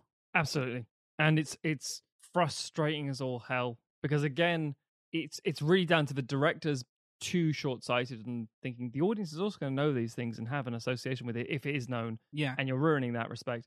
And the composers not having the power or the capacity or the time sometimes to say, no, let's really think about this and let's get a good, unique thing that people will go back and say, that was an iconic soundtrack. And it can be the kind of thing that even if you don't, some people are going to notice it straight away if they're musically minded. Hello, that's me. Yeah, they can go into a cinema, especially if it's a score that from a film that has impacted you or you've listened to a lot for a reason. You go into another film and you go, hang on, this is the music from. Yeah. Oh, I guess it's not quite the music from, but it's very similar to. And then even if why you're am I thinking of Will Ferrell's Elf all of a sudden? Yeah. I never want to be thinking of Will Ferrell's Elf. Oh, see, I'm always thinking of Will Ferrell's Elf, so that defines our entire personalities. It's the main difference between me and Tim is how often we think about Will Ferrell's Elf. Yeah. And so you can have people who will immediately notice that. But even if you're not that kind of person, if you then have it pointed out to you, it can be the kind of thing that just really sticks in your teeth. Once you hear it, you can't unhear it. Once you hear it and you're like, no, God, that really is just the music from, I don't know, Carol, but, they've switched out the violins for guitars. It's when you listen to something and they're like, oh, did you really enjoy the score for Lincoln? Oh, I did. It was fantastic. Do you know it's Bar Bar Black Sheep? Slow down. It's like, yeah. This isn't true, by the way, but it's that kind of thing. But then you listen to it. About to blow some listeners' minds. Like, but that's the point, because you listen to things, it fucking is. Yeah. And I can't not hear that now. Yeah. Shit. Yeah. It's happened so much in pop music, as we know, the classic 4 chords of pop thing, where you can basically play any pop song over the last 40 years over the same 4 chords, and it kind of works. And there's been a lot of lawsuits recently in pop music where people, the melodies of used of certain things or certain chord progressions and all this kind of stuff coming up all the bloody time. I notice it far more in like music than I do in film scores and stuff, but I think it is still music. You are focusing on nothing but the music. That's exactly it. Yeah, I can kind of think about when I listen to music. Often for the first time, I'll be like, "Oh, what key is this in? What chords is it using? All that kind of stuff." My brain switches into that kind of analysis mode. Usually, as you said, Matt, when you're watching a film, there's other stuff going on. There's dialogue, there's action, there's shots, whatever it is. Like where I'm not entirely focused on just the music. So I definitely do notice it, but not as often as I do when I'm just listening to normal music. So, should we talk about some picks and some interesting choices? Let's blow some motherfuckers' minds. Yeah. Efficiency is the name of the game, gentlemen. You should be optimizing your life for capitalism. Not only do you have your regular job, you have your side hustle, you have your parallel hustle, your perpendicular hustle, and your four-dimensional hypercube hustle. The Tesseract hustle, as we call it in the game. And if you want to fit all of those into your life, as well as stupid things like family and sleep, then you need to optimize your mealtime. And you can do that by using Athletic Greens. Say goodbye to prep time and say hello to better gut health, more energy for production, and an optimized immune system, so you are never ill and wasting your time on gross bodily functions. And not only does this give you an optimized immune system, it also tastes super healthy with a mild tropical taste that you'll look forward to every morning as you take your 3-minute shower, shave, poop, and brushing of the teeth. You wanted to say shit, shave, and shower, didn't you? Little bit. So what is AG1, aside from a tool for a more productive you? Why, with one delicious scoop, just one, efficient, I like it, you're absorbing 75 high-quality vitamins, minerals, whole food-sourced superfood, probiotics, and adaptogens to help you start your day right. 75 in one scoop. So efficient. This special blend of ingredients supports your gut health, your nervous system, your immune system, your energy, recovery, focus, and aging. All those at the same time. AG1 is but a small micro habit, and that's all you can afford. Micro habits. But it has big benefits, supporting better sleep quality, and it's cheaper than getting all the $100 per day supplements separately. So right now is the time to reclaim your health and arm your immune system with convenient daily nutrition with just one scoop in a cup of water every day. That's it. No need for a million different pills and supplements to look out for your health. Optimize your nutrition. To make it easy, Athletic Greens is giving our listeners a free 1-year supply of immune-supporting vitamin D and 5 free travel packs with your first purchase. All you have to do is visit athleticgreens.com/emerging. Again, that's athleticgreens.com/emerging to take ownership over your health and pick up the ultimate daily nutritional insurance. This week's episode is also sponsored by Audible. Audible has thousands of audiobooks, podcasts, comedy specials, and much, much more. Every kind of delightful audio content for your ears, including us, the Sequelizers. Hello. Look us up, we're on there. And we're here to enhance this fantastic audio experience. Because if you head to audibletrial.com/sequel, you can get a month free and a free audiobook on us. For this episode, I'm recommending The Musical Human, A History of Life on Earth by Michael Spitzer. This is sort of a musical anthropology book. Chronicling, eh? Yeah, The Musical Human takes us on an exhilarating journey across the ages, from Bach to BTS and back. That's not that far forward or backwards, but you know what? I'm sure it will be good. To explore the vibrant relationship between music and the human species. With insights from a wealth of disciplines, world-leading musicologist Michael Spitzer renders a global history of music on the widest possible canvas, looking at music in our everyday lives, music in world history, and music in evolution, from insects to apes, humans to AI. That's pretty cool. Yeah. So that fascinating book, or thousands upon thousands of other titles, are available for you to pick up as your free audiobook, along with a month free membership to audible.com. Simply go to audibletrial.com/sequel and start listening today. Jack, you mentioned a little fun game. I did. And in the little break that we've just taken to pull back the kimono, for our listeners. We Oh. did have a little break. That's what we were stretched doing in our the middle of legs. the break. It's fucking We hot in here. we cooled down. It's very hot in here. Yep. I should have stood up. We decided that we couldn't resist the allure of the John Williams game. Yeah. To, again, pull back the kimono, if you will, and I will. You two made distinct eye contact when I mentioned, we don't have time to play the John Williams game. If only there were outtakes. And there was just looks shot across the room from both Mr. Stockton and Mr. Matum. So Just here so you I- know, it wasn't like a Western clang, clang, clang. Oh It my God, was. they're going to shoot it. It was more the- absolutely was. It was more the idea of like, Tim, It was more like you game. it was more like that bit from It's Always Sunny in Philadelphia when Across the restaurant. Charlie and Mac lock eyes across the restaurant. Stop staring at him. So the way this version of the John Williams game, there are plenty of different versions. There's drinking variants and all kinds of stuff. The one I have played is traditionally between two people with one person shouting at the other two. So, Yep. hello, I'm the person. I'm the person that's shouting. So much like our podcast. Yep. Welcome to Sequelizers. I have 7 of Mr. Williams' finest scores for you. I will say the name of the movie, and you must hum a recognizable part of that score as quickly as you can. Oh, God. First of 3 strikes of not humming the correct thing or humming the incorrect thing is out. The other Okay. player is alive and living, Okay. is winning. All right, Stakes Charlie seem- Sheen. Yeah. Stakes seem high on this one. Yeah, you didn't know what you were signing up for. Now you're like, oh, let's play a little game. Turns out the other person dies. Who Apparently knows? it's Saw. It's Yeah, turned into Jack Squid Game. Jack yeah. just threw a knife down in between us. It's Squid Game. Who knew?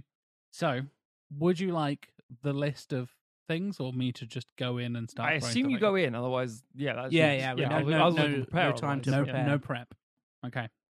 Who would like to go first? Do you have any preference? I'll get, yeah. Yep. Let's get out of the way. Okay. I won't necessarily be using the full title of all of these films, but I will use a thing that will explain what you'll get what I mean. Yeah. Okay. Like I won't say Indiana Jones and the blah blah blah blah blah. I will just say Indiana Jones Got as it. an example. Yep. There's a couple of examples like that. Some of them are full titles, some of them are not. Starting off, Mr. Stockton, Jurassic Park. Dun dun dun dun dun dun dun dun dun dun. Perfect. Lovely. Thank you You very much. slag. How rude. Tim, Okay. Superman. Dun dun dun dun dun dun dun dun dun dun dun dun dun dun dun. There we go. Nicely done. Matthew, Harry Potter. Ding ding ding ding ding ding ding. Lovely. It's supposed to be rapid fire, so we're gonna keep speeding things up. Novelty doorbell there. Yeah, it is a bit. It's very clangy, chimey. Mhm. Tim, E.T. Oh God. That's where it gets you. Do I get to steal? No, I can't think of how ET goes. Oh, It's been a one- long while one- since I one watched strike it for a Tim. lot as a kid. But One strike for Tim. yeah, Matthew, you want to take on E.T. as your next shot? Yeah. I can't do it very musically, but yeah, that. yeah. Yeah. Now There you go. I can remember it now. Yeah. Tim, Mhm. Jurassic Park. Again? Yes, it loops right round. Oh. I'm picking them randomly. Oh, yeah. okay. So you might get the same one in a row. You might get the same one you've just done for another one. We're going to keep going around. Okay. Jurassic Okay. Park, Tim. Oh God, my See? This is how the game works. You just heard Shit. Jurassic Park like 10 seconds ago. But Yeah. no. I'll take that. Absolutely. Close Encounters, Matthew. Dun dun dun dun. Dun. Thank you. Jaws, Tim Matum. Dun dun dun dun dun dun That'll do nicely. Indiana Jones, Matthew. I brought an instrument for that one. called his lips. Harry Potter, Tim. Dun dun dun dun dun dun dun dun dun dun dun dun. Superman, Matthew. Dun dun dun dun dun dun dun dun. Indiana Jones, Tim. Oh, Oh, no, that's the second strike, Yeah, Tim. no, that's my brain gone. This is the joys Yeah. of the John Williams game. You think you know them all. You've just heard it a minute ago, Yeah. but no. It's currently 2-1. No, 2-0 Yeah. to Tim Yeah. in a bad way. You want the lowest score. It's like golf, but Yeah. with John Williams. Maybe John Williams plays golf. We don't know. He's an old white man. Probably Yeah, he's does. an old white dude. Yeah. Jaws, Matthew. Burnham, Burnham, Burnham, Burnham, Burnham, Burnham, Burnham. Close Encounters, Tim. Do, do, do, do, do. Close enough. E.T. Matthew Stockton. Sorry, he's real Matthew. Matthew Stockton. The one I can't do very well. Yeah. I'll just pass because I can't. Oh, 2-1 to Matt. It's one of those ones I have to. Yeah. Would you like Close Encounters, Tim? Because you're getting Close Encounters, Tim. Dun, dun, dun, dun, dun. There you go. Indiana Jones, Matthew. Dun dun dun dun dun dun dun dun dun dun. Oh, Dun dun yeah, you dun. went to Star Wars there. Very careful. Oh no, that's how it starts. Harry Potter, Tim. Dun, dun, dun, dun, dun, dun, dun, Jaws, dun. Matthew. Dun dun dun dun. Superman, Tim. Du, du, du, du, du, du, du, du. Jurassic Park, Matthew. Dun dun dun dun. We could be on a loop here. This is bad. Indiana Jones, Tim. Fuck! No! Hey! Indiana Jones keeps going out my brain. Indiana Jones. See, I think that's the one that catches people out for whatever reason. Because there are It's three fucking versions of it in one song. Yeah. Yes, and it's similar enough to Star Wars and Superman. Yeah. That they're all like Yeah. fuck yeah, okay. Oh, they all sound the same. Well done, Matthew. Thank you. Fuck 3 you, E.T. strikes and you're out, Tim. Yep. The punishment is death. Okay. Death by Super snooze class. Death by John Williams. Yes, death by Yeah. John Williams. Yeah, We piano just wire dropped around John that. Williams on you. I think he's an old frail man, so he'd probably be fine. Yeah. He'd Not if probably- he's from an immense height. But then we'll then we'll lift him up again and drop him until you're dead. You may drown in his bits. Yeah. Exactly. So, for those of you who weren't paying attention, those 7 titles were Jaws, Jurassic Park, Superman, Close Encounters of the Third Kind, E.T. the Extraterrestrial, Indiana Jones and its various themes, and Harry Potter. But no Star Wars. No Star Wars. That caught you out. There you go. I was waiting for it. Yeah. There's moments where you think, like, oh, he's about to say Star Wars. I didn't say Star Wars. You can play it with, like, more of them. I've played it with up to 10 before. And it was, Oh, yeah. you get to, like, weird shit you forget he did and stuff like that. Yeah. Oh, You know what I was God. waiting for? Hook. Yes, exactly. Shit like that. Ding, ding, ding, ding, ding, ding, ding, ding. Anyway, another point. Let's move on. Should we get into some picks, gentlemen? Yes. Mr. Mason, why don't you kick us off? as You're I first. lost. Indeed. As a big fat loser, why don't you get stuck in? The to your floor first is pick? yours. Yeah. I'm trying to decide. I think I'm going to go back in time. for Oh. mine. I'm going to start In with the most time. recent and work my way back. Everyone's going, oh, Back to the Future. I was like, no. No. Silvestri, it's fine. Oh, yeah, no, it's a reasonable theme. Anyway, I am gonna. I scooped one. I can't remember if Matt had made all of his choices when I put this one down. Tim, I had made all my choices, Mm-hmm. but it's odd that I haven't made this choice. Yes, yeah. I have gone for The Social Network by Trent Reznor and Atticus Ross Ooh, nice. as a piece that I want to highlight in terms of cinematic scores. Tim likes the sounds of broken air conditioners. Yes. I listened to this soundtrack. It's like I have a account on a thing called Last FM, which like tracks your music listening over time across various different, kind of Spotify and iTunes and etc. etc. etc. And this is like one of my most listened to albums because Not soundtracks, albums. full stop. Because I find it as excellent music to work to. Not just like on its own, it is a rich and compelling score, but it also has this hum of industry to it, which of course it comes from an industrial artist, Trent Reznor, and there is something very particular about the mood it creates that works so well with The Social Network. It's fascinating to me.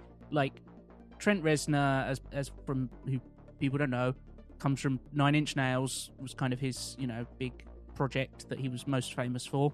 It's his thing. It's him. his thing. Well, him and Ross now. Yes, and it had dabbled with a lot of orchestral and purely instrumental music, increasingly so as kind of time went on.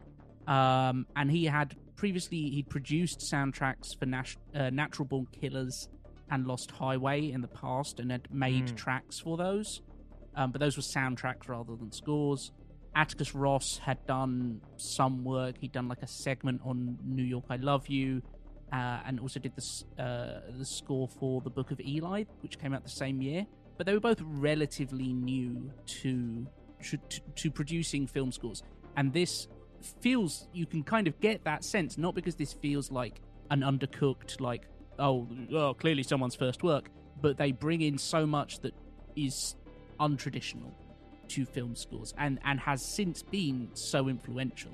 I think you can see the fingerprints of this score not just in the fact that they have gone on to be an incredibly successful pair of composers and also collaborating with other people, but you can hear it in other soundtracks across Hollywood, I think. Even in the past, it's only been 12 years since this film came out, and I think it has been that influential.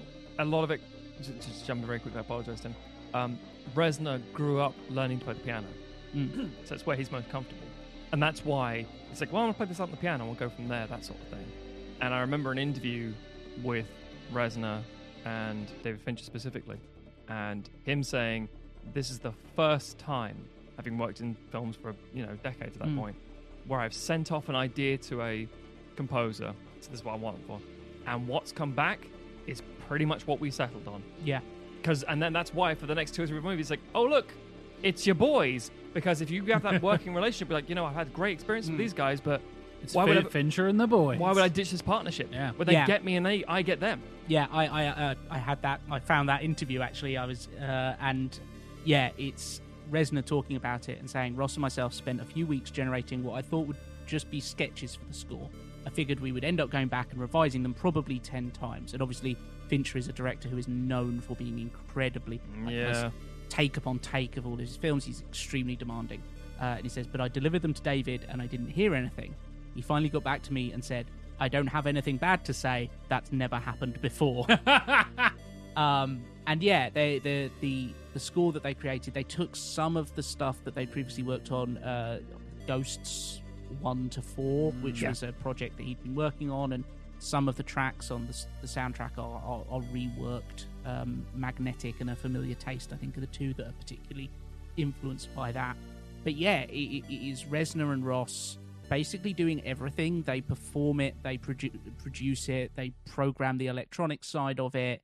You had Andrew Bellew, who's like this veteran musician, was most best known for King Crimson, and has worked in as a session and touring musician with Frank Zappa, David Bowie, Talking Heads, and Nine Inch Nails, and various others as well, doing some of the guitar parts. And it came about, Fincher and Reznor had wanted to work together for a while. Fincher had done one of Nine Inch Nails' music videos, and I think Reznor had initially done some stuff for Seven, or they'd wanted to work together on Seven, but it didn't happen. And Reznor and Ross had both just come back from this very extensive multi-year tour, and recording and then touring and then recording and touring again. And Reznor was like, actually, I've just got married as well. I'd like to take some time off. I'd like to do something fairly low impact. And so turned down Fincher initially, but then read the script and was like, oh no, I'd quite like to work on this actually.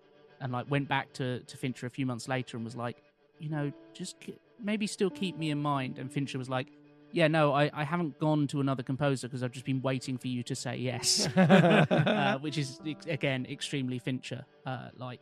And Reznor and Ross then really embraced it. Reznor said it was challenging and truly enjoyable. The whole process was fun for me because I liked answering to someone I respect and not having to make all the decisions for a change. And so the level of excellence that David operates on is inspiring, and they have since collaborated on, I think it's 4 films now. Girl with the Dragon Tattoo, Gone Girl, and Mank is, and then Reznor and Ross have gone on to do music for mid-90s, Bird Box, Waves, Soul, the Pixar film, which is who would have thought that Trent Reznor would do the music for a Pixar film? If you had gone back to 1998 and told people that, they would be like, what the fuck are you talking about? Yeah, what are you on? Yeah. It's like, is this like a metal film? It's like, no, it's a jazz movie. It's like, fuck off. Yeah. It's literally a soul Yeah, film. it's a Pixar film specifically about jazz as well. Yeah. Even Yeah. more so, you're right, yeah. But Yeah. the fact that I think it was all the various awards, it's like Mank, Reznor and Ross, Soul, Reznor and Ross. Like, those are two very different Yeah. sounds. Like, yeah, the Nine Inch Nails people. It's like, Yeah. yes, because they're musicians, dickhead. Yeah, and obviously this soundtrack was very well received, as was the film in general. But it got Best Original Score at both the Golden Globes and the Oscars won that award. And yeah, I like I say, it's something that I have very particular associations with, but I think it works so well as a score. There is incredible layers of both melancholy and anxiety to it. And the use of all of that kind of industrial, without feeling heavy, but that stuff that he brings from industrial music and those sounds, those particular types of sounds, the machine sounds. Obviously, it's a film about Facebook, which is not like a heavy industry, but it brings that detachment and that dehumanization to it, and it works so well. Reznor talks about how when there was a temp score, or at least for parts of it, and that opening montage just after you have the first scene where it's Rooney Mara breaking up with Jesse Eisenberg's Mark Zuckerberg, and then you have that scene where it's him going across the Harvard campus basically and making his way back to his dormitory, and it's where the soundtrack first properly comes in, score I should say. And this beautiful track, Handcuffs Bruise, which is one of my standout tracks from it. It introduces the movie so well. And originally, it had this kind of alt rock, college rock, just like something that would be heard on campus in 2003 or whenever it's meant to be. It felt like they've said it felt like a John Hughes film almost. It felt too happy, even with Fincher's, that is a section that is shot in dusk, early evening.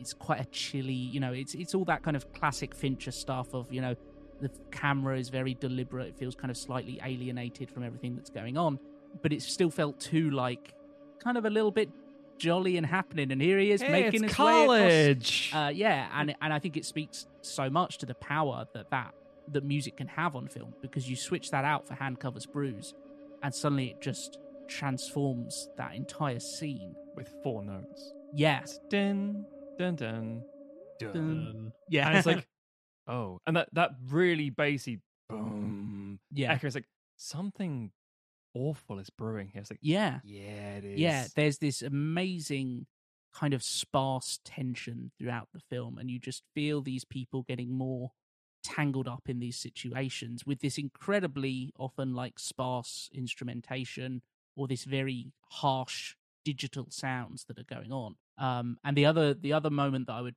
pull particular attention to is kind of the moment where even people who aren't paying attention to the music in the film go, "Ooh, music!"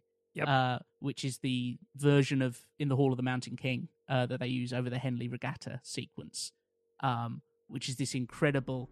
It feels like the song is falling to pieces towards the end. Is the best way I can describe it. I get that.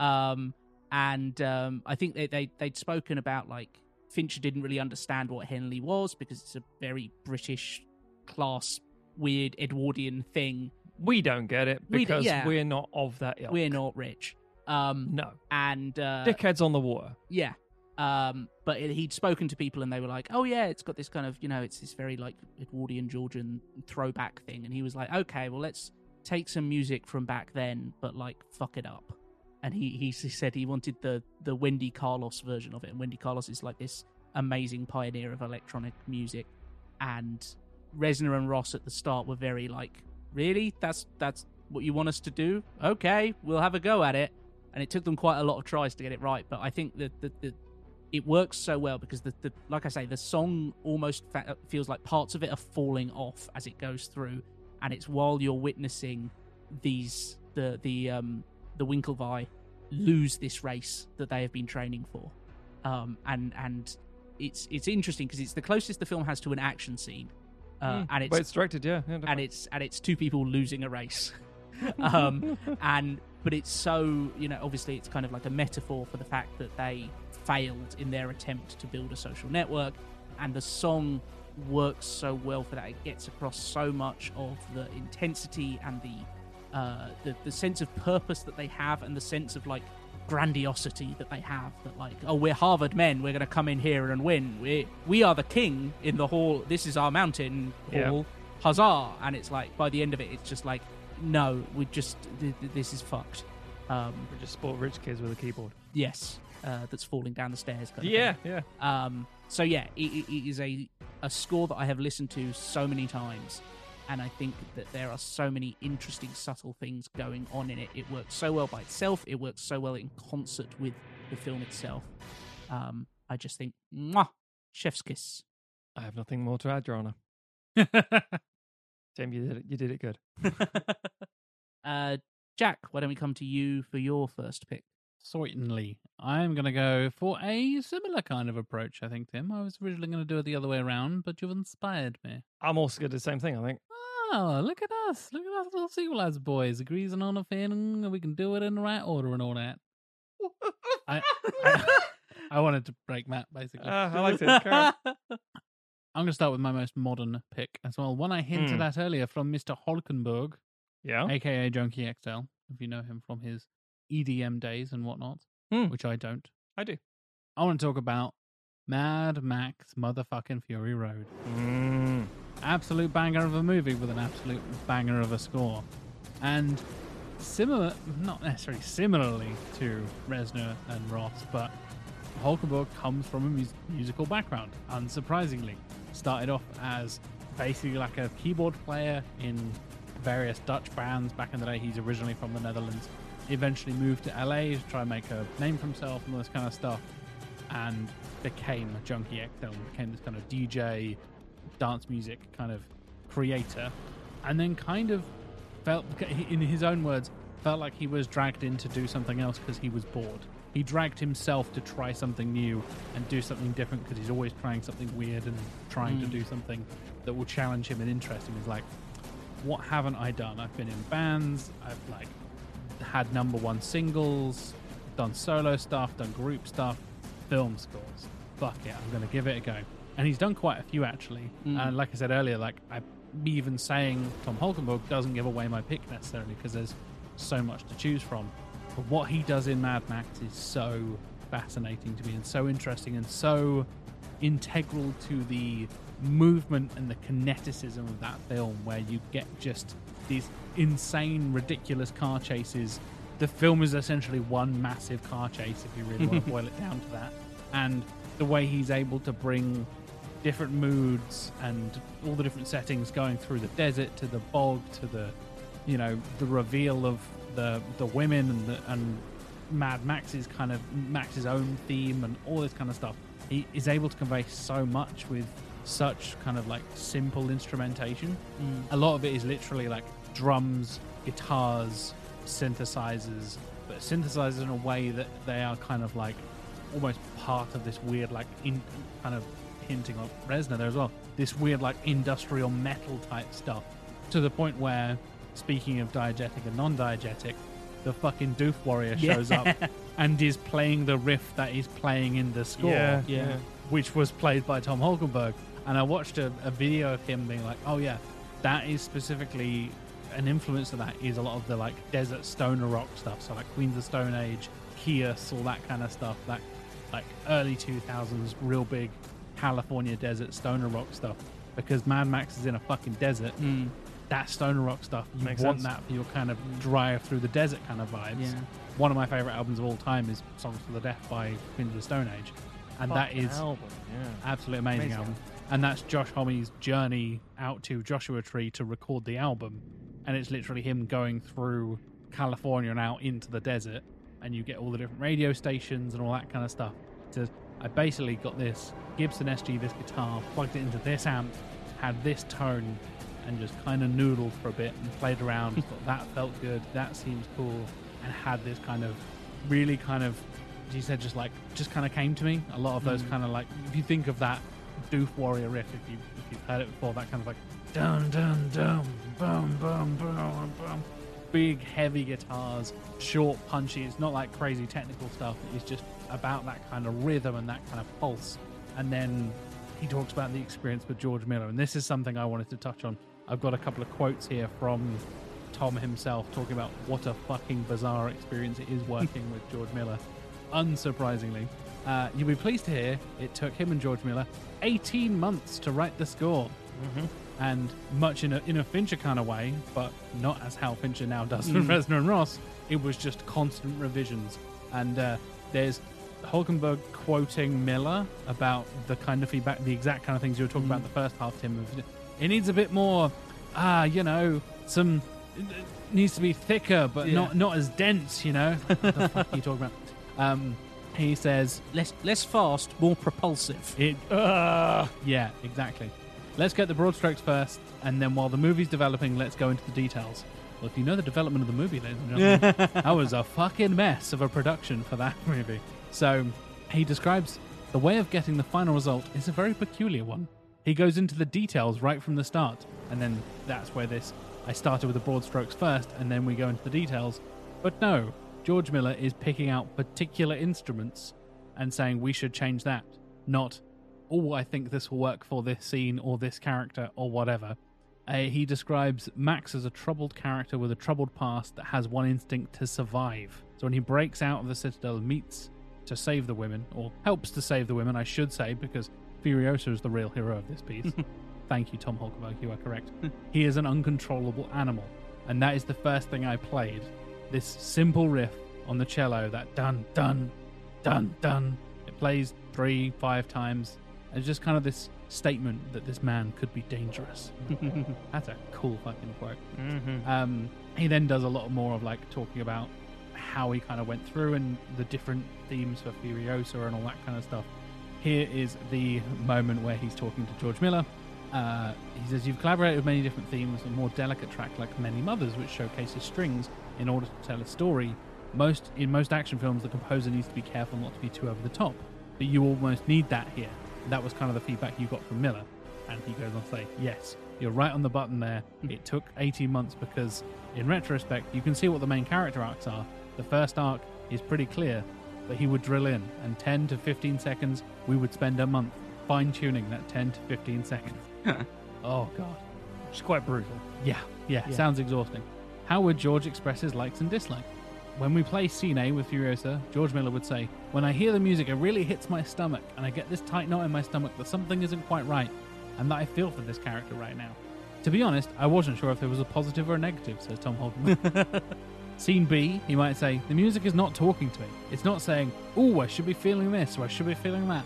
I'm kind of feeling a bit neutral. Thanks, George. Doesn't fucking help. Nope. And they talk about their mathematical approach to music as well, because, again, Hulkenberg coming from the kind of electronic side of things, but also being a guitarist and a drummer and having that kind of analog side of musicality as well, he's able to program drums and program these timings and build these time signatures that are really weird and interesting and unique, and build them with the electronic side of things in mind and really kind of hone in on specific notes and specific timings, and then combine that with sludgy stoner rock guitars and this pounding, pulsing drums that is, again, literally like a dozen drummers on a giant fucking war rig. But yeah, I find it fascinating that score, because it has such huge dynamics. You get these little quiet, poignant moments, and then the biggest, loudest, bombastic, maddest shit you've ever heard in your life that is like blasting out of the speakers. And then you get those quiet moments where you see, as you said earlier, like the women washing themselves off and escaping their chains and all that kind of stuff. Furiosa's moment in the desert when she realizes she's gone all that way and it was all for nothing and all that kind of stuff. There's beautiful little strings and subtleties and stuff, and then you just have the driving insanity of the war rig on the other end of things. And I love the dynamics. I'm a huge fan of dynamics in music in general, and from when I think of dynamics in film score, this is the one that always stands out for me. It has just everything on either end of the spectrum, from the most quiet to the most insane and intense. Yeah, I love this score, and I think it's fascinating to kind of go back to what you were talking about at the beginning. even before the Doof Warrior shows up and you see that war rig with all the drummers on it and stuff like that, so much of this score feels like it was produced in that world. And obviously like the production design and the world building for Fury Road is just immaculate. It's like some of the best that cinema has ever produced. And the music works so well with that. It feels so much a part of that society that we're introduced to. And then to have it make that switch to diegetic occasionally just works so well. And it's like, oh, of course this is what they're literally listening to, because it sounds like the music that if you got the War Boys together and were like, well, we found 8 amps but only 1 guitar, 700 drums and all of these pedals, but we don't know what any of them do. And it's like, okay, well, we have a fight. The one who wins the fight gets to hold the guitar and go mad on it. And fire flames out the end for some reason. Yeah. It was metal. And the rest of you will split between hitting the drums really as hard as you can and like stepping on the pedals and trying to work out. Revving engines and stuff. It's such a great score, and it works so like, God, it sounds like an awful, like it sounds like he went through hell. Yeah. And so was this his first score that he ever did? No, it wasn't. No. No, he worked with the 300 Rise of Empire. Yep. before this. Yes. Yep. Yeah. Snyder. Funnily enough, 300 Rise of Empire, which we already covered on the show, by the way. Piece of shit fucking movie. It is. But Good score. yes, that is where the piano machine thing that he created is in that score. He made it for 300 Rise of Empire. I think the music in 300 Rise of Empire is better than 300, and it's just genuinely good music. So, Agreed. Yeah. It's kind of surprising, like hear him talk about that.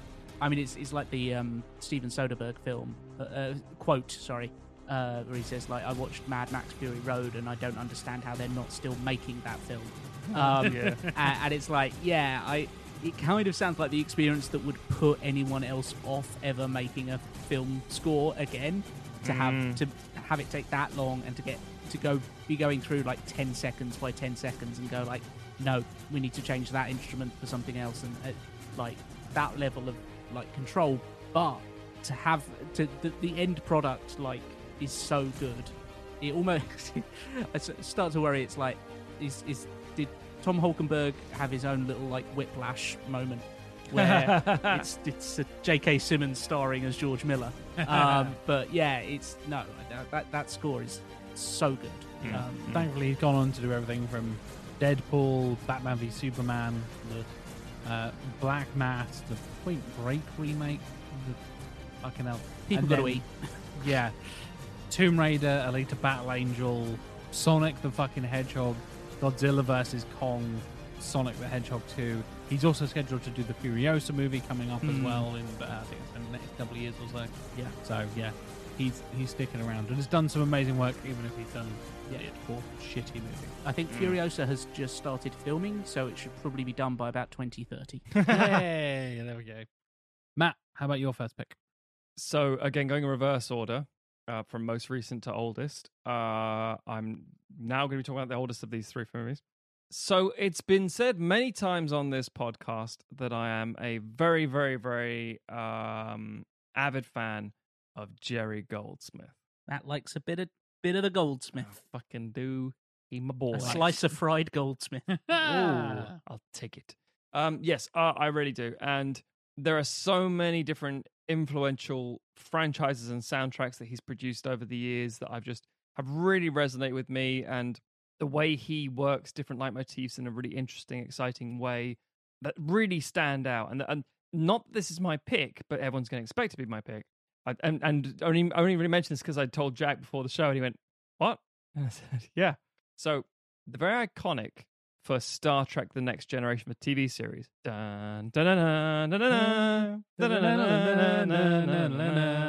Actually, that's Indiana Jones.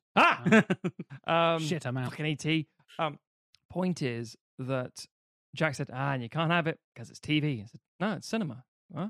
It's from Star Trek: The Motion Picture. It's like, is it? It's like, yeah, obviously controversial film and very frustrating for Star Trek fans, etc., etc. But Goldsmith composed that for the Enterprise.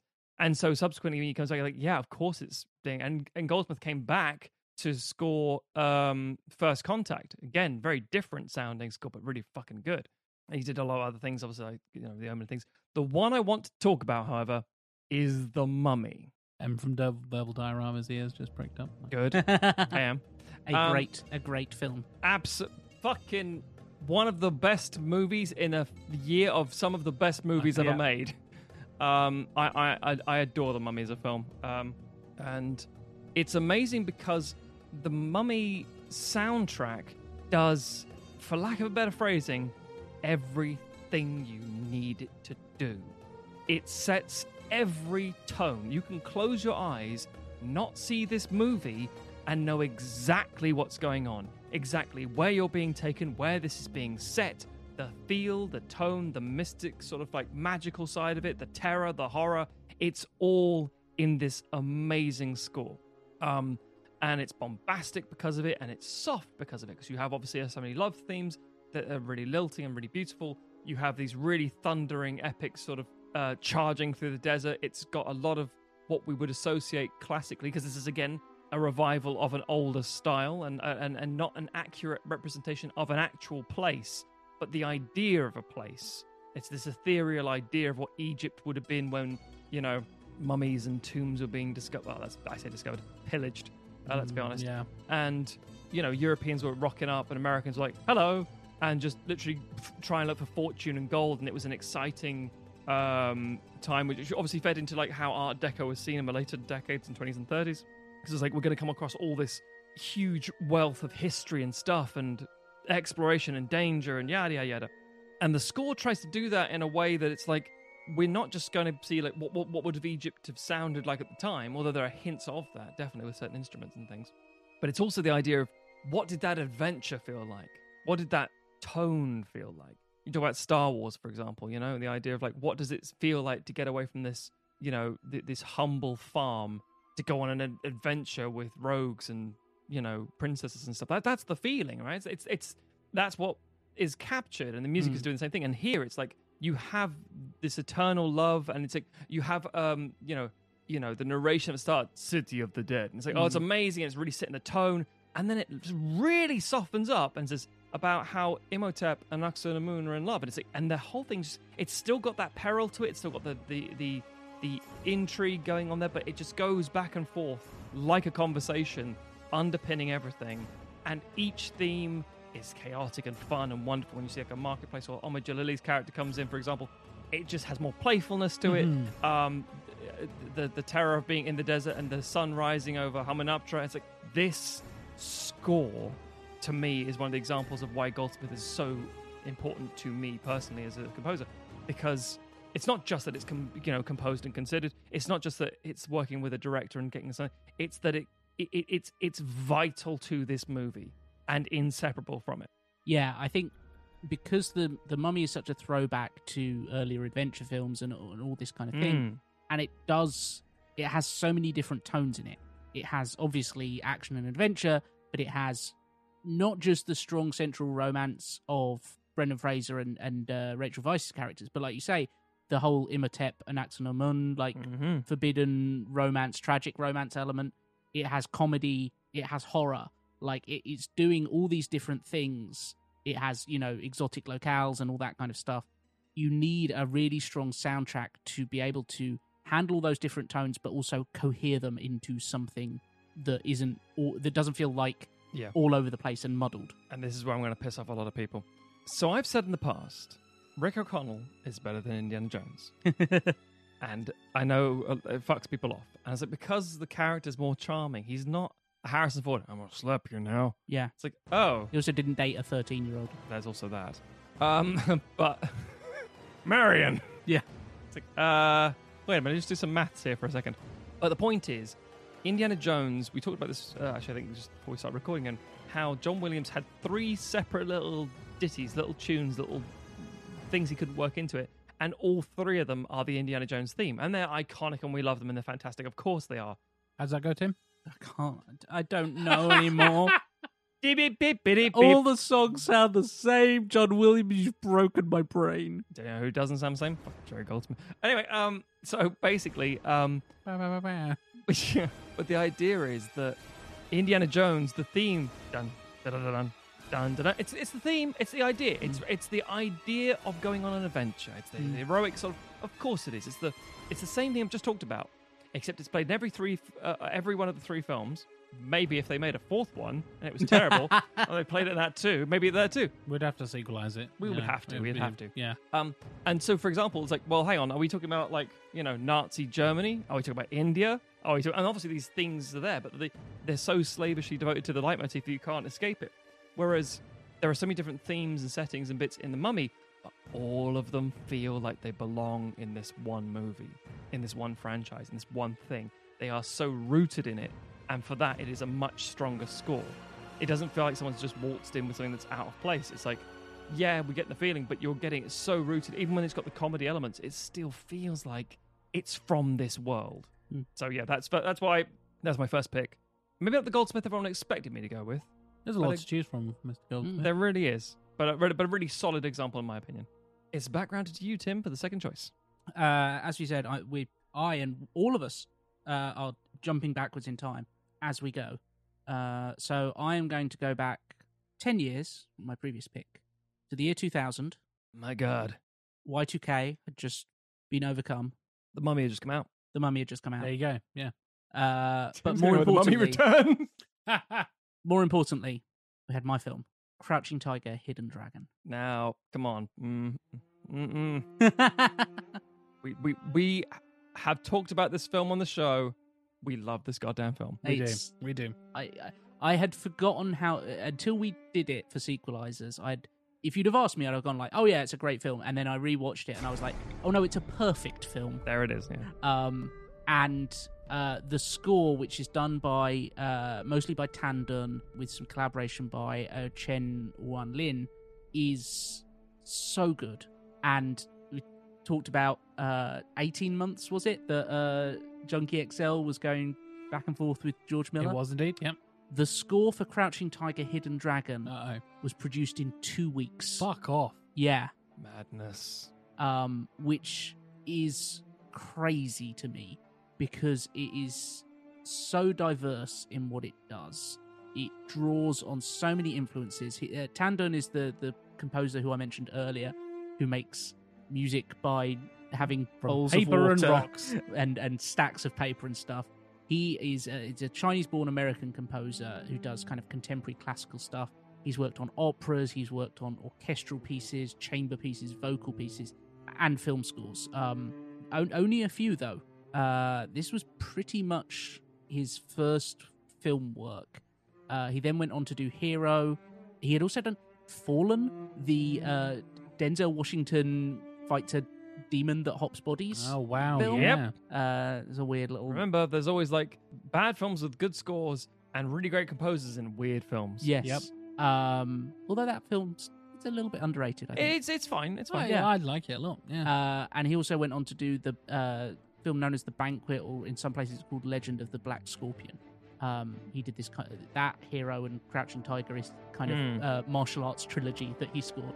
So he comes from a really interesting background, and he's gone on. He does these kind of compositions that have all these audio visual elements, and he's done these works that are like contemporary operas that shine a light on like smaller ethnic groups in China that integrate things like interviews and like the sound of people working on the street with their orchestral stuff. So he's a real like galaxy brain guy of like, I will draw influences from everywhere. I will make my own instruments if I have to, that kind of stuff. And yeah, his work on Crouching Tiger feels so classical without feeling locked in the past.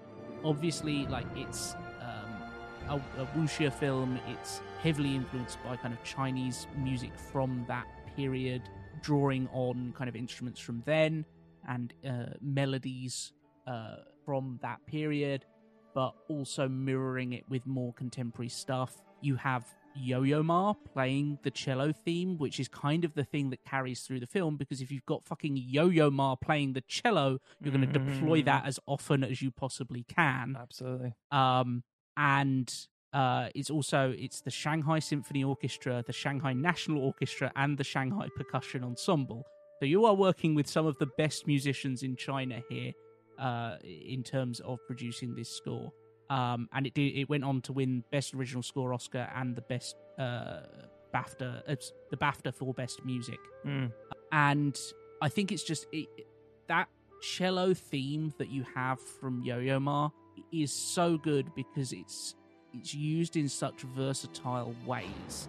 It carries through the film, and we talked about leitmotifs, and it is exactly that. And it is a film that is so much about mood and about tone, and about marrying this extremely kind of mannered romance about social standing and class and hierarchy with a martial arts action film with this kind of meditation on death and grief and longing and regret.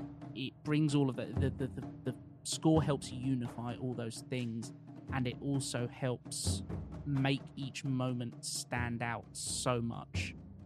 It has those moments in it where that kind of real sit up and take notice music, where you do go like, oh, something shifted here. I think when we were talking about Crouching Tiger, I mentioned how there's a moment when, and it's one of those things where it's like, this is such a perfect marriage of image, music, everything that's going on.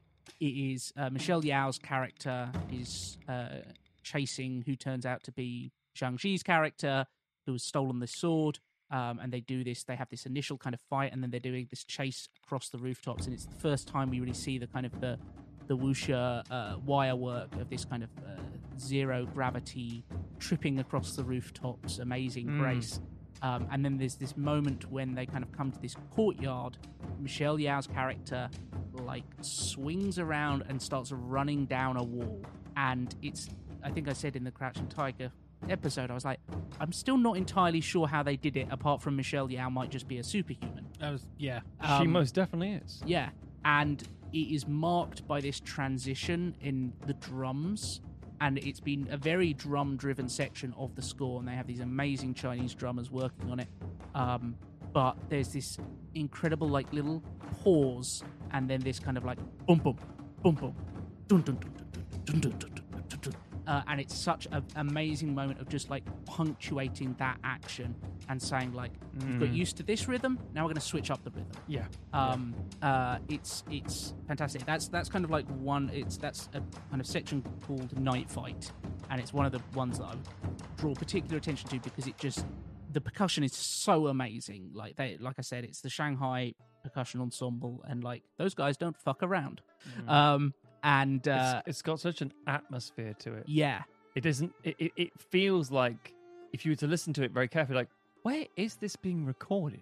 Yeah. Is this outside? Is this inside? I don't understand how many people are playing these things. The reverbs. It's just, you're right. It has this almost ethereal sound to it. It's crazy. And the fact that it can create those moments of speed and kind of action, what we would think of as like action scoring, without breaking that contemplative mood. Like, that is such a fine line to walk, to maintain that mood while still providing the kind of the energy that you need under an action scene is incredibly difficult. The other one that I would showcase is The Eternal Vow, which just to me really shows that how that central cello theme can kind of be woven into the music for different effects. It's this track that goes it transitions through these different kind of moods, but maintains that central line through it, and it just is so good at kind of keeping everything coherent. And I just think it's obviously like it's Yo-Yo Ma. He's an astonishing musician, and this mournful cello theme is so good. It kind of becomes, like we said about how leitmotifs can be for like a character or for a setting or whatever. It feels like it's Li Mubai and Xu Lian's relationship, and it keeps coming back, obviously, because the film is essentially about their relationship, but it feels like it's more than just for one character or for the other. It feels like it's so melancholy that it's like, it's not just about the characters, it's about what they don't have. It's their love that will never be, right? Exactly. Absolutely. Yeah. Absolutely. So yeah, I think, like I said, I think it's a perfect film, and I think the sound, the score does a huge part of that in terms of bringing it all together, in terms of maintaining urgency when it needs to and easing back when it wants to slow the pace down. Yeah, astonishing, and I can't believe that there haven't been truckloads of money driven up to his door and gone, please score more films because you're amazing. Like between the Hollywood industry and the Chinese film industry, like unless he just is like, I've done it and I want to move on. Which, given that how creative he is, that might be the approach that he has. But like, I can't believe that someone hasn't been like, hello, yes, please do that again and have all the money to do it. Mm-hmm. Jack, we're back round to you. I'm going to talk about one of the most award-winning, critically acclaimed scores, being a bit cheeky here. It's from a trilogy of all time. I'd say it's not that cheeky because it was all composed around the same time. Yeah, it's all kind of the same thing. It has won 4 Grammys, 3 Oscars, 2 Golden Globes, and a shit ton of other stuff. That's right. You heard sold me. millions of copies. Yeah. I'm talking about yours for $9.99. Exactly. Available in one low price single box set for just $9.99. You call 1-800-SEQUEL right now. I don't know how those phone things work. But in all seriousness, I'm talking about Howard Shore's score for the Lord of the Rings trilogy, which is an out-and-out stone cold classic. We talk about leitmotifs. Your leitmotifs coming out your ass, mate. Your leitmotif for individual fucking hobbits, mate. And there's a million of those little fuckers. I remember being a bookseller when this film came out, and we had I can't remember who it was exactly, unfortunately, but 2 of the production people coming over to sign books and stuff. It was very, very cool. And only questions from the audience as a little kid asked a question, probably Jack's age at the time, and then saying, "Yeah, how do they do the arrows?" 31-year-old man. No, and you're the Hello, little boy at the time. How do they do the arrows? Oh, guys, I need to know. And one bloke put his hand up. And you think, what is he going to say? He said, I was wondering about the music. And oh, yes, of course. What an amazing score. No, I don't think so. What a drab, really heavy hand. I think the one they did on the BBC system years ago on the radio play was the most important and best version. It's right like, fuck off. So there was a lot of backlash at the start from wankers, but time... It's Tolkien. There's always going to be wankers who aren't satisfied. But, see also any other fan-heavy community. But it is so good. Yeah. There's things that are just able to evoke spectacular, fantastical locations, people, entire, species. You get a whole, elves kind of vibe in the Rivendell theme. You get just hearing concerning hobbits, the main, hobbit theme, you get an idea of what kind of people and what kind of society the hobbits live in Hobbiton.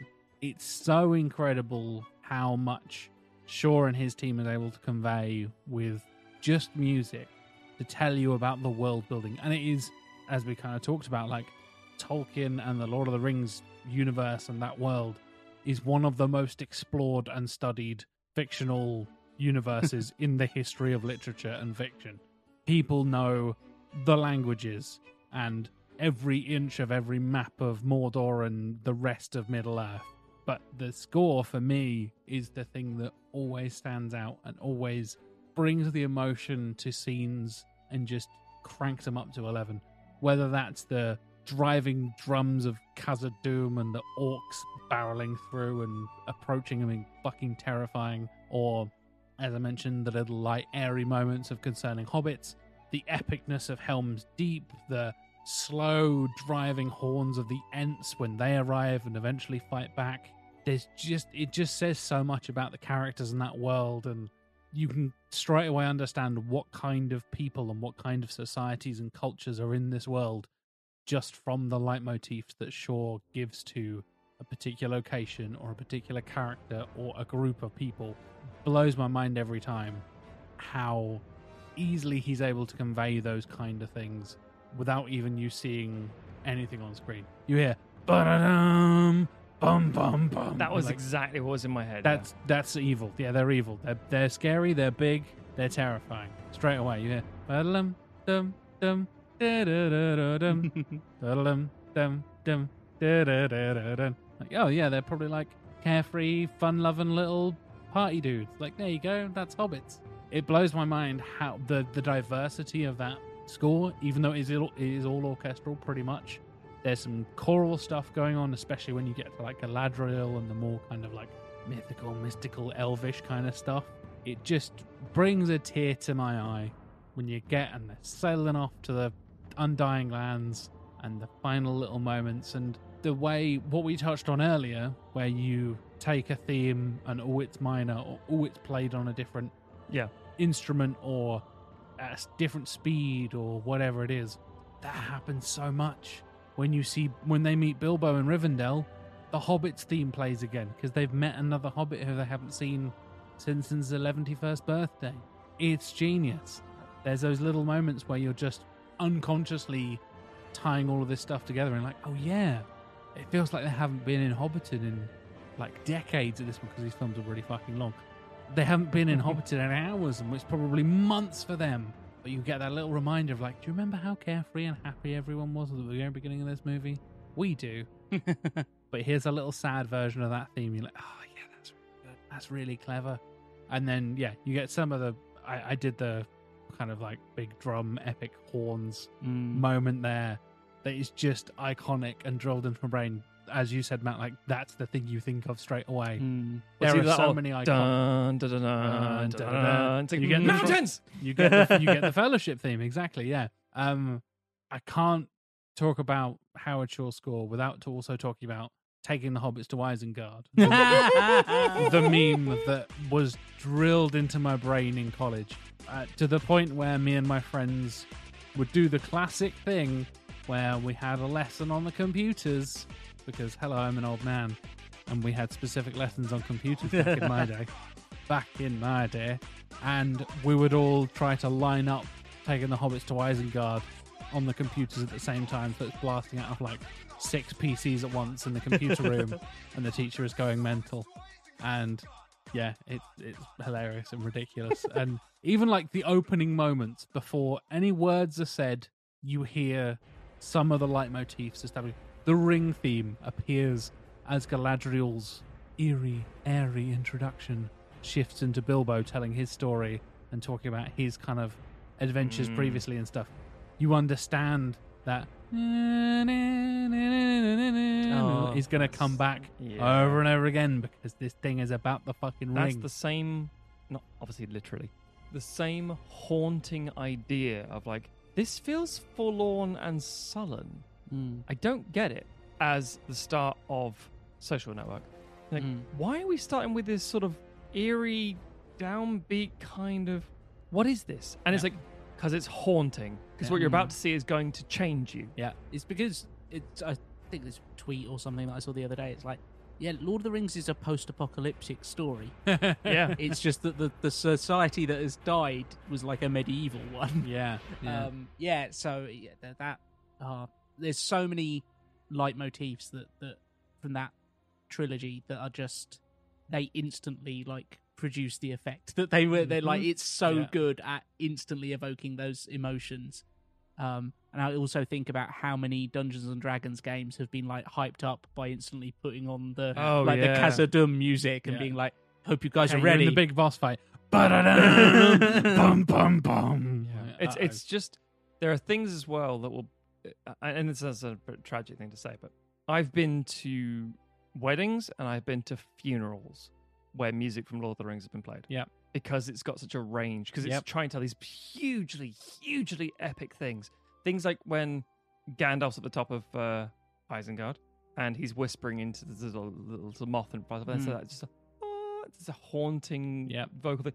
There's so much in there. So much. So rich. And again, 3 films scored in one go. Crazy. Which is essentially 10 hours of film. Yeah. Yeah. It's a lot of work from Shaw. I don't know as much about the behind the scenes stuff. Hulkenberg talked about it a lot in interviews when it came to Mad Max. Shaw has talked about it a little bit, but not as much in terms of, what actually went into the creation of it. It seemed like a fairly reasonable one compared to what poor Junkie XL went through. So I'd be fascinated to know what the process was for the extended editions, like whether all of that was scored to start with and then they cut down, or if they had the cinematic cuts They scored that, and then they were like, okay, and now we're going to put out a version that's 4 hours long. Yeah. You've got to compose an extra half an hour or an extra hour of music, but it's got to slot in weird different places. But weirdly enough, with the director's cuts in general, that is what happens. You have to get the composer back, or you try and bleed it out as best you can. So, yeah. There we go. On to the next pick, Mr. Stoggs. 1988. Oh. So, this also shouldn't be overly surprising if you know me at all. We don't. I'm using 3 different names for the same thing, arguably. Oh, no. Gaino Yamashiro Gumi, Okay. Tsutomu Ohashi, and Shoji Yamashiro. So, it's a collective, it's a person, it's an alias. You're like, okay, fine. Which one are we talking about? The composer Tsutomu Ohashi, who goes by Shoji Yamashiro, scored Akira in 1988. I don't think it's hyperbolic to say Akira is a absolute game changer. It is the kind of musical score where, as a creative, it changes your outlook on what is possible. So in the 80s, you had a lot of bucking the trend things. You had Philip Glass doing Koyana Scuzzi and lots of guttural, throaty, very old-sounding, earthy things that felt ancient and human at the same time. And with Akira, based on the entire concept of what Akira is, as this animated movie about, again, Neo-Tokyo, because Tokyo's been wiped out obviously by this event after a war, and then the Akira event as it were, and it is classic.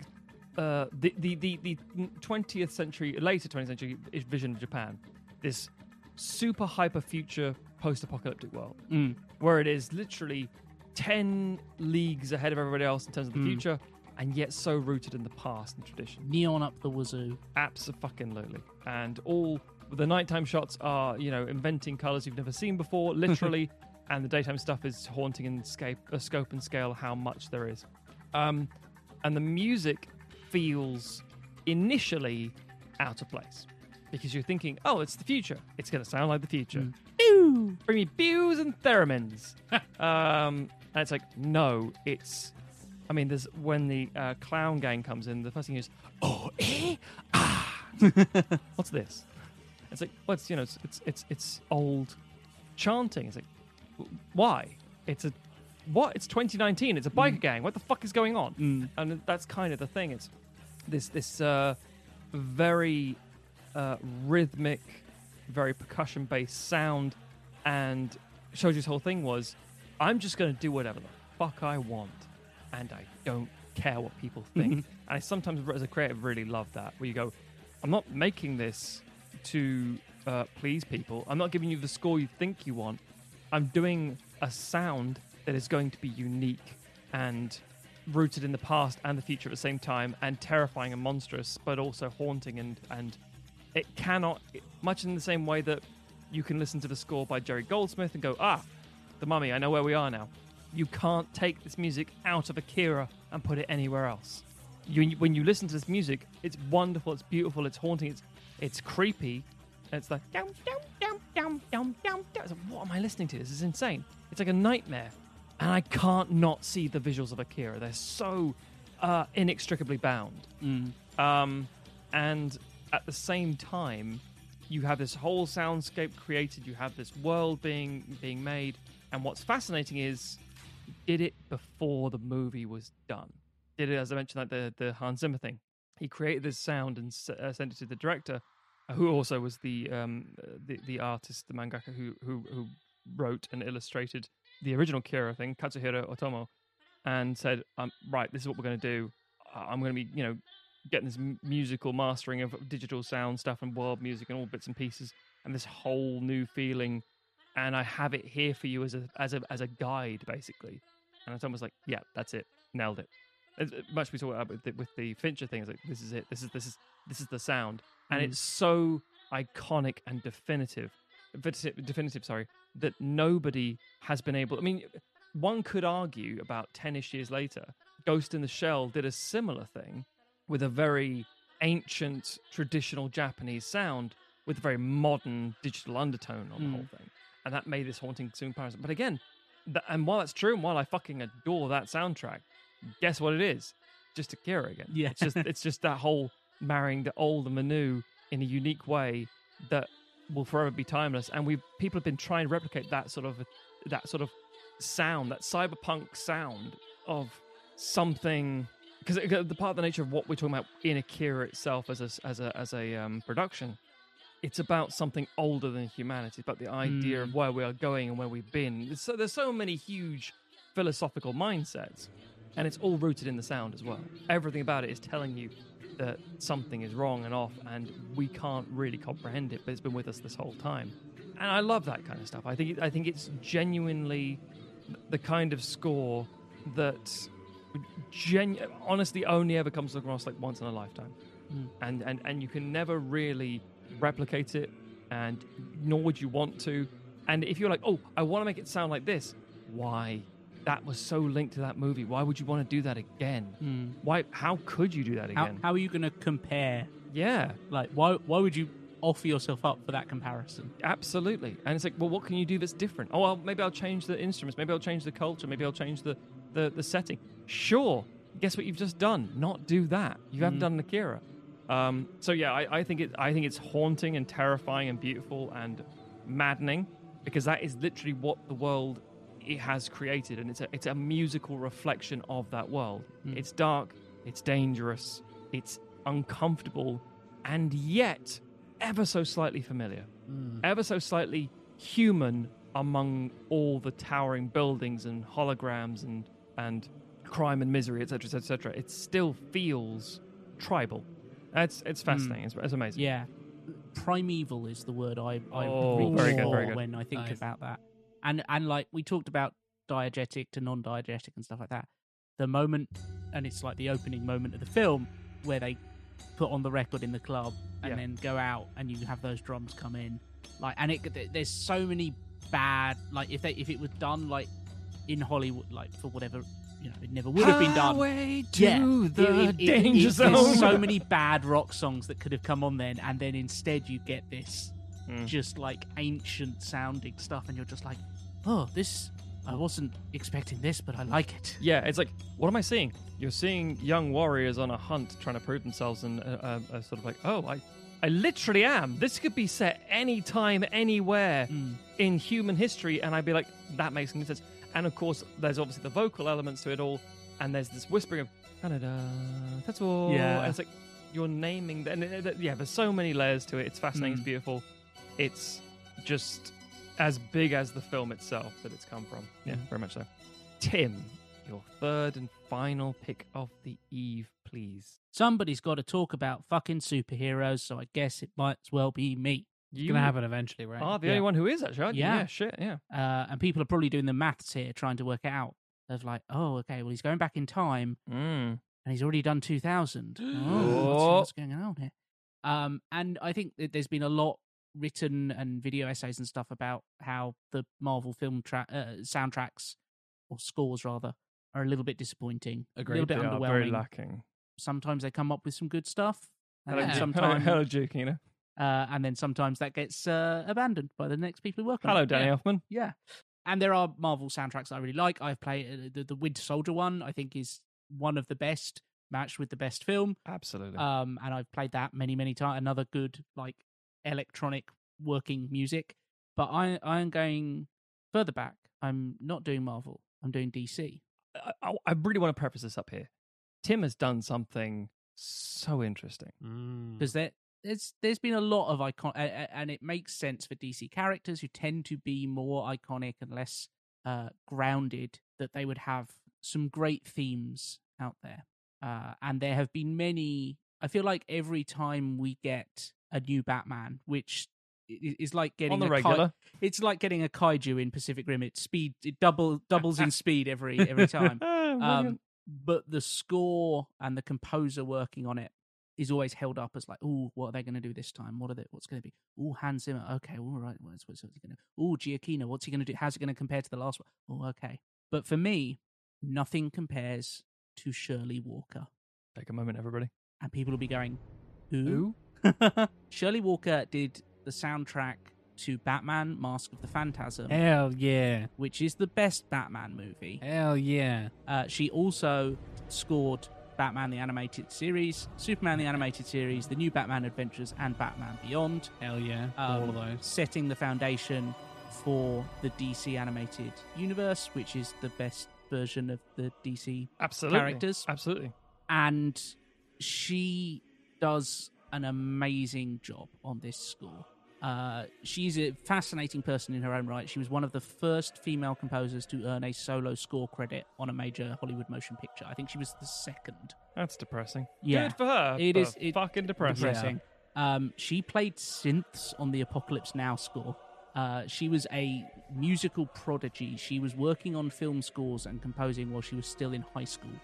And she has collaborated many times. She is more prolific. She has done film scores. She passed away in 2006, sadly, quite young. But she worked on a lot of film scores, did the Final Destination movie. Good soundtrack. Good yeah, score. like the yeah. first That's something three I would movies, think of with a score. So weird. Yeah. Oh, it's Yeah. genuinely good. And has worked on various other things. She's also worked as conductor for a lot of people, which it feels like kind of being the editor. And it's that thing that is a little bit underpraised in terms of film. Like everyone's like, the Absolutely. composer. Yes, it's like, yes, but also the conductor needs to be on point. Yeah. And she's You're the one actually leading the thing that's being recorded. yeah. The composer can write it down, but the conductor's the one who, and that was often the same person. But yeah, absolutely. Yeah. So she's collaborated multiple times with Danny Elfman on Scrooged, on Batman, Dick Tracy, Edward Scissorhands. She's also conducted and orchestrated for Brad Fiedel, Hans Zimmer, Graham Revell, Basil Polidorus. Industry fucking giants. Yeah. And in fact, Hans Zimmer plays synths in the Mask of the Phantasm soundtrack. Brilliant. So yeah, she's a fascinating person, and she had taken essentially the Elfman score from the 1989 Batman, which was beloved, huge, and kind of the reason that we got Batman the Animated Series, because everyone was like, it made huge money at the box office. Then we got Batman Returns, which also made a bunch of money, and they were like, time for another Batman cartoon. This is a little too dark for the kids. How can Yeah. we sell to kids? Da-na-na-na-na. Yeah. So she took Elfman's themes and then developed them essentially for both the cartoon and for Mask of the Phantasm, which was the film version, film kind of spinning out of Yeah, the animated Film of the series. series. The That's film of yeah. the series. Yeah. Like the animated series, it gets the balance of Batman so perfect. It feels dark and gothic while also having its kind of feet in the kind of Art Deco 30s and 40s of when the character was first introduced. And so you have all those inspirations of like the Shadow and characters from around that time. I love that weird timelessness of the animated series. Yeah. I like, it's got Zeppelins. Yeah. Okay, And when all- were Zeppelins?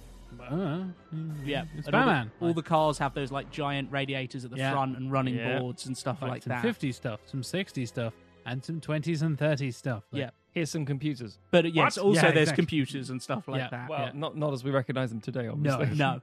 And yeah, I think Mask of the Phantasm does everything that I want a Batman score to do. It feels huge and gothic, like I said, and intense, while also having these moments of like intimacy that really dive down into the character. Like until recently, the Mask of the Phantasm was the only Batman film where Batman had an arc. Yeah. And it has some really interesting like romantic themes in there. Also does some great stuff with individual character themes.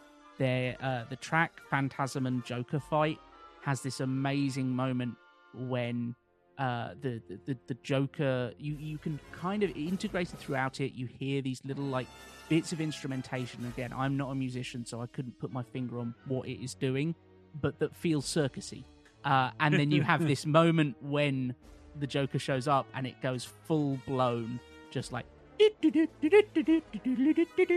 and then blends. It's usually an organ stepping at that point. Yeah. Or a clanking, sort of handled monkey grinding, or Yeah. organ grinding kind of situation. Yeah. And then blends back into this score that she's established, and it works so well. It should feel like a complete gear change, but because she's layered in little elements of it already, it obviously feels shocking to but then it just kind of blends back into it, and it's a complete masterful work. And yeah, I think even more than just the score as a whole, the main title from Mask of the Phantasm is everything I want Batman to be.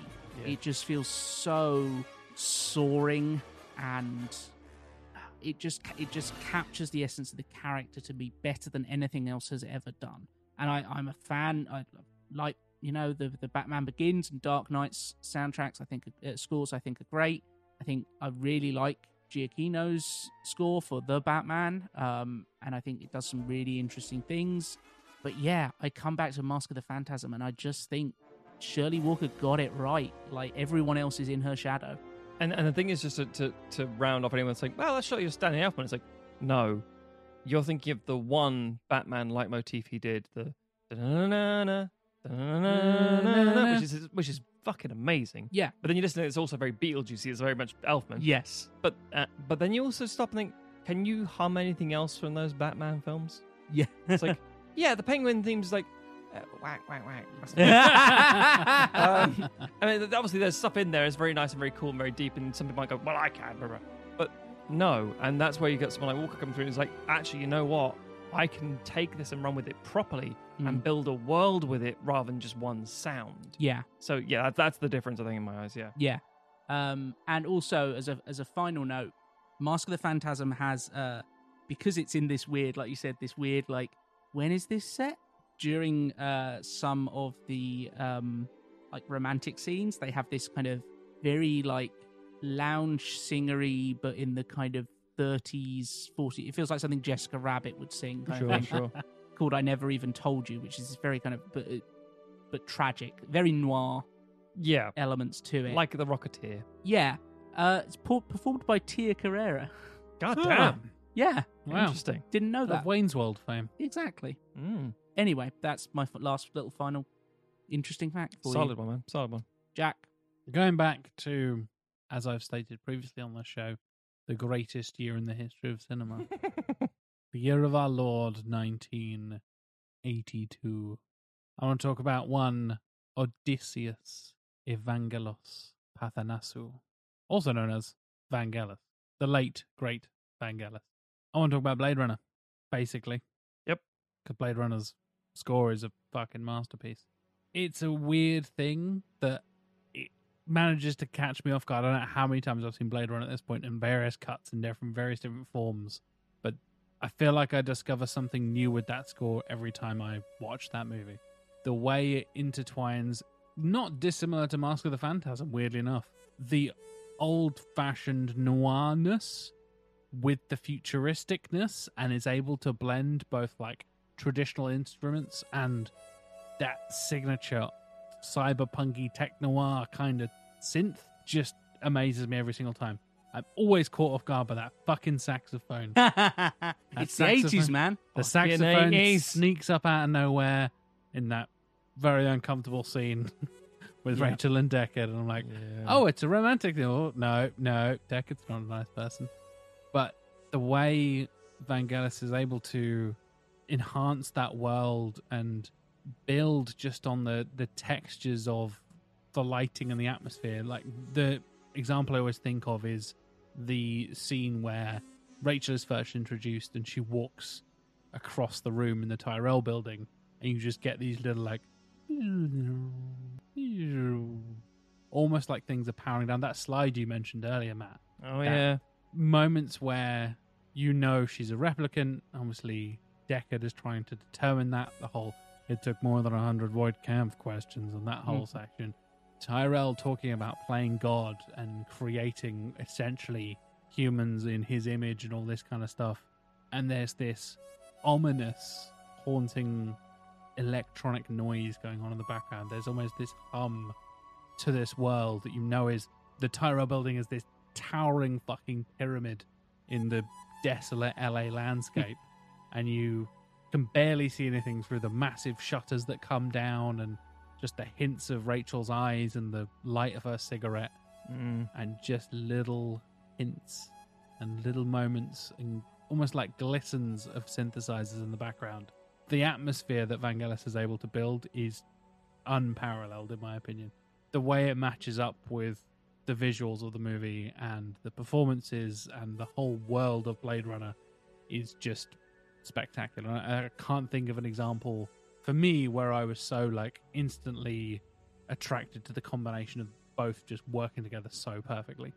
I think it's a lot like Akira in the sense of, Yeah, like, absolutely. I had heard so much about both of these movies, and then when I finally watched them, the score was not at all what I was imagining it would be like. Yeah. But yet you can also see in every film that is like them or nodding towards them, you can go, yeah, I can see why you've put this on the soundtrack now, because it's what Blade Runner did, or it's what Akira did. It's like you're trying to bring in those elements.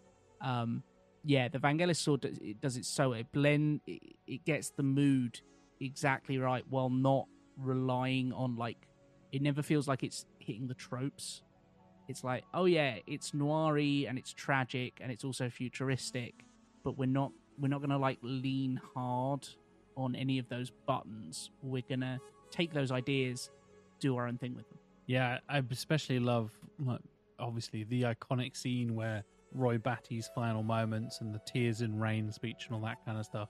And the way it almost sounds like, I don't know, I'm like, this is very wanky and reading into this, but like the rain pouring down, the way Rutger Hauer delivers that final speech, it almost feels like the rain is hitting Vangelis's instruments and they're just kind of like keeping out of the way of the performance and not distracting you, but laying that foundation to Rutger Hauer to just knock it out of the park and deliver one of his most iconic performances of his entire career. Arguably the most iconic performance of his entire career. And having that kind of ability to, for want of a phrase, like keep out of the way of so much of that stuff and add to the layers and the atmosphere, as I said, I think Vangelis just absolutely nailed it. He perfectly captures that kind of different, because nobody's really a good person in Blade Runner and that whole thing. There's always a constant sense of like ominousness and greed and power and technology and all the layers of like the world within, you know, is there because it's fucking dystopian future and all that kind of stuff, is also just baked into his choice of sounds from the various synthesizers using, again, similar to what we've been talking about with people who make new instruments and experiment with stuff. Vangelis was doing weird shit with a lot of his synthesizers, doing stuff that nobody had really heard before in film scores. And as you rightly said, Tim, like stuff you wouldn't necessarily expect for something that is gone on to become so influential to so many people. When we got to this kind of recent 80s revival thing we had in the sort of 2010s, so many people, Stranger Things theme being the perfect example of that, that like driving synth kind of sound. Everyone's like, oh yeah, just like Blade Runner. I'm like, yeah? Have you listened to the Blade Runner score recently? Not much of that in there. Are you thinking of like Tron Legacy or something? I think they're thinking of more... John Carpenter probably more than anything. Yeah, exactly, yeah. And the other thing from 1982, obviously, speaking of John Carpenter, the weird thing of The Thing, and you have Ennio Morricone doing electronic music as if he's John Carpenter and that whole thing. It's like, wait, what the fuck is going on here? And those two movies coming out at the same time in the same year still blows my mind. And they're two brilliant examples of just setting atmosphere with electronic music to make you feel uneasy and alienated and weird in this world where robots and machines, and in the case of The Thing, like the Thing, the alien, whatever you want to call it, unknowable and weird and kind of different to us, but you can't really put your finger on why or how. And I think that the layers of that kind of electronic sounds that Vangelis brings along have you constantly like unsure of who is on whose side, what Deckard's plan actually is, the kind of ambiguity of the whole noirness of it all, and the kind of mystery there as well. I think he does a brilliant job like adding that all together and combining it all. I think that like one of the things that a lot of films that are set in the future and like on Earth forget about a sense of history, and Blade Runner doesn't. When you look at stuff like the set design of the police station in that, it feels so old. And it's of course there's going to be like hangovers from earlier in history.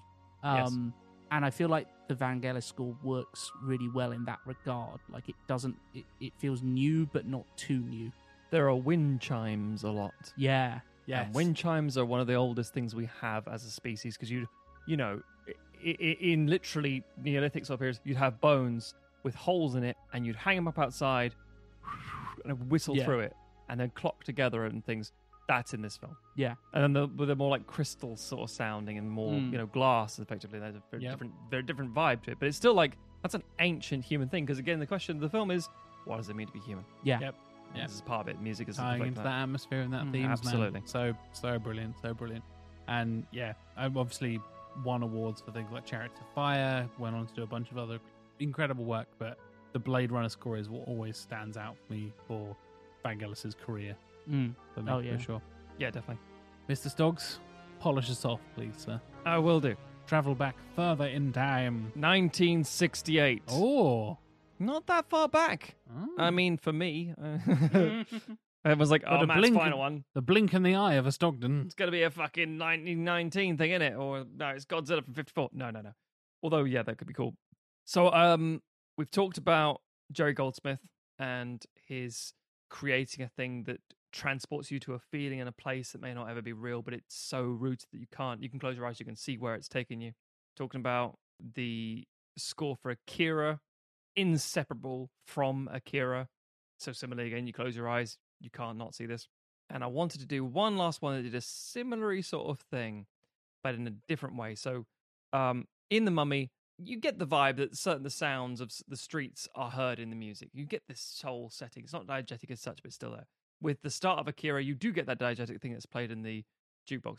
This score specifically is one of the most diegetic kind of things I can think of specifically, because it is a character's leitmotif, it's a character's personality, it's a character's name, and everything about them and their backstory, and it's fucking brilliant. And on top of that, the music is a goddamn banger. I'm talking about Ennio Morricone. And just teased him there with my little thing reference. You did. What I've described could technically apply to a few different Ennio Morricone soundtracks by Sergio Leone films. But I'm specifically going Once Upon a Time in the West, 1968. This is essentially, effectively one of the last westerns that Sergio Leone did, with the spaghetti westerns being very bucking the trend of what American westerns were, and they were reviled by certain people and then get on to their own right in cinema and think, actually, you know what, they're visceral and they're very European, but they're also incredibly bold, etc., etc. And this is a big sprawling epic, and it's a very simple story if you don't know it. There's a train coming through, and they want that land. That's it. It's the whole film. And there's lots of characters intertwining, all these bits and pieces cross over and different agendas, but it's just like railroads coming through, and this one family's holding out. They're all sort of wiped out at the start. It's magnificent, and it's classic old Western sort of stuff. Setting, tone, story, scale, etc., etc. And one of these aspects of the story is a bunch of dudes in dusters are sent to collect a guy from a train station. It's Charles Bronson. And his character does not have a name. He stood there and they're like, okay, well, he's not here. We're going to go. And by the way, that's after like what feels like an eternal 10-minute sequence of nothing happening. And then all they hear is this harmonica shrill coming through. And they turn around and it's Charles Bronson. And he looks up from his rim of his hat and he stood there. It's like, where's my horse? And he's like, looks like we're shy one horse. He just shakes his head and says, you brought too many. It's like, oh fuck. Who's this guy? Bang, bang, bang, bang. And he rides off. It's like, okay. And every time that character comes in, that harmonica comes through. Who's he looking for? He's looking for Frank, specifically. Looking for this guy played by Henry Fonda. Like, okay. Henry Fonda, who at the start of this movie has shot a kid in the face. It's brutal. And Henry Fonda, who is America's, it's like fucking Tom Hanks, basically. Yeah, America's dad at the time. It's like, again, it's like, imagine there's a cowboy film and this family's been attacked. And there's like stepping out of the woods. The camera turns around like, Jesus Christ. It's Tom Hanks, effectively. It's Jason Bourne. Oh my God, it's just Jesus Christ, Jason Bourne. Jesus Christ.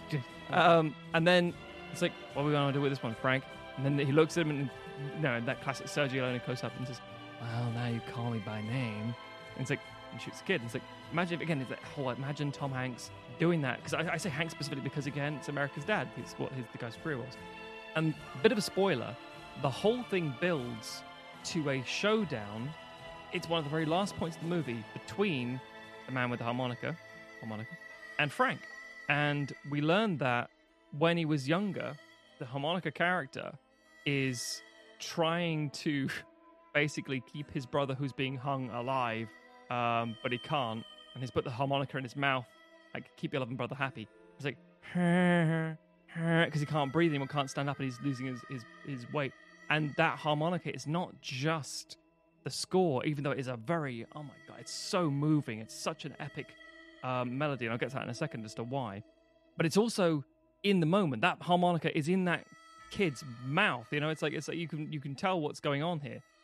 It's so important, and he's just playing it back to him. Like, when I play the song, that's what I've been playing because I'm on this. This is a very important thing. In the same way that the watch in For a Few Dollars More, that kind of thing, etc. So it's a strong link, and the reason that is because that Ennio Morricone loves Puccini, the composer, the guy who composed Madame Butterfly. Morricone loved opera. He saw it. He said if those guys were alive now, like Verdi and Puccini, they would be scoring films, and that's how it works. That makes sense. Absolutely. And it's like, and why is that? It's like because it's the biggest scope. It's the biggest scope and scale. Sorry, and you can do so much, and the melodrama is so hyped and yet so contained. You can go on. You can do these huge, long, sprawling themes, or you can have something that is bold and powerful and screaming at you in the face about every emotion going through them at the minute. And that's, by the way, one of the themes in Once Upon a Time in the West. And there are a handful of other ones that are just as iconic, just as charming, just as interesting and intricate. And we mentioned about, well, haven't mentioned too much, but one of the hardest things to get into older movies, it's not necessarily the color grading or the black and white. It's not the hokey performances, because that can be part of it, because you can get around that sort of thing. It's the fucking music. The music in old films will make you go, oh, this is goddamn irritating. It's really grating and really frustrating. So people will very rarely say, oh, do you remember the music from this 1930s movie? Yeah, there's some really solid ones, obviously. There's going to be some things like, oh, that's quite iconic. And it tends to be musicals absolutely. that people point to. Yes. Or film, like songs in movies rather than scores when you go back. True, because the scores were just like, they were a bit too big, a bit too brass, a bit too bombastic. I mean, like they are now, effectively. But they were very much of their period of time. They were doing things in a very ham-fisted way in their own fashion. And not a lot of them have aged well. It's only when you start to get to, and this is maybe an unfair thing to say, because I know people say, well, bollocks that, because at least one from the 40s, the most beautiful thing I've ever heard, you know, from Casablanca. It's like, sure, fair enough, I can't discredit that. But I think collectively, once the 60s and 70s started to roll around, and filmmaking changed a bit more with New Wave and bits and pieces like that, and then obviously the rise of Coppola and Lucas and De Palma, etc., etc. We talked about this on the French Connection episode. Once you get to that stage, you get a door opening saying, it doesn't all have to sound like this, you know. You know, we can make it sound like anything. Yeah. And this is one of those examples of, because Morricone's always done this with every project. I said about the whole, like, you know, some people, like, you listen to the score and go, oh yeah, sure, this is fine. Not Morricone.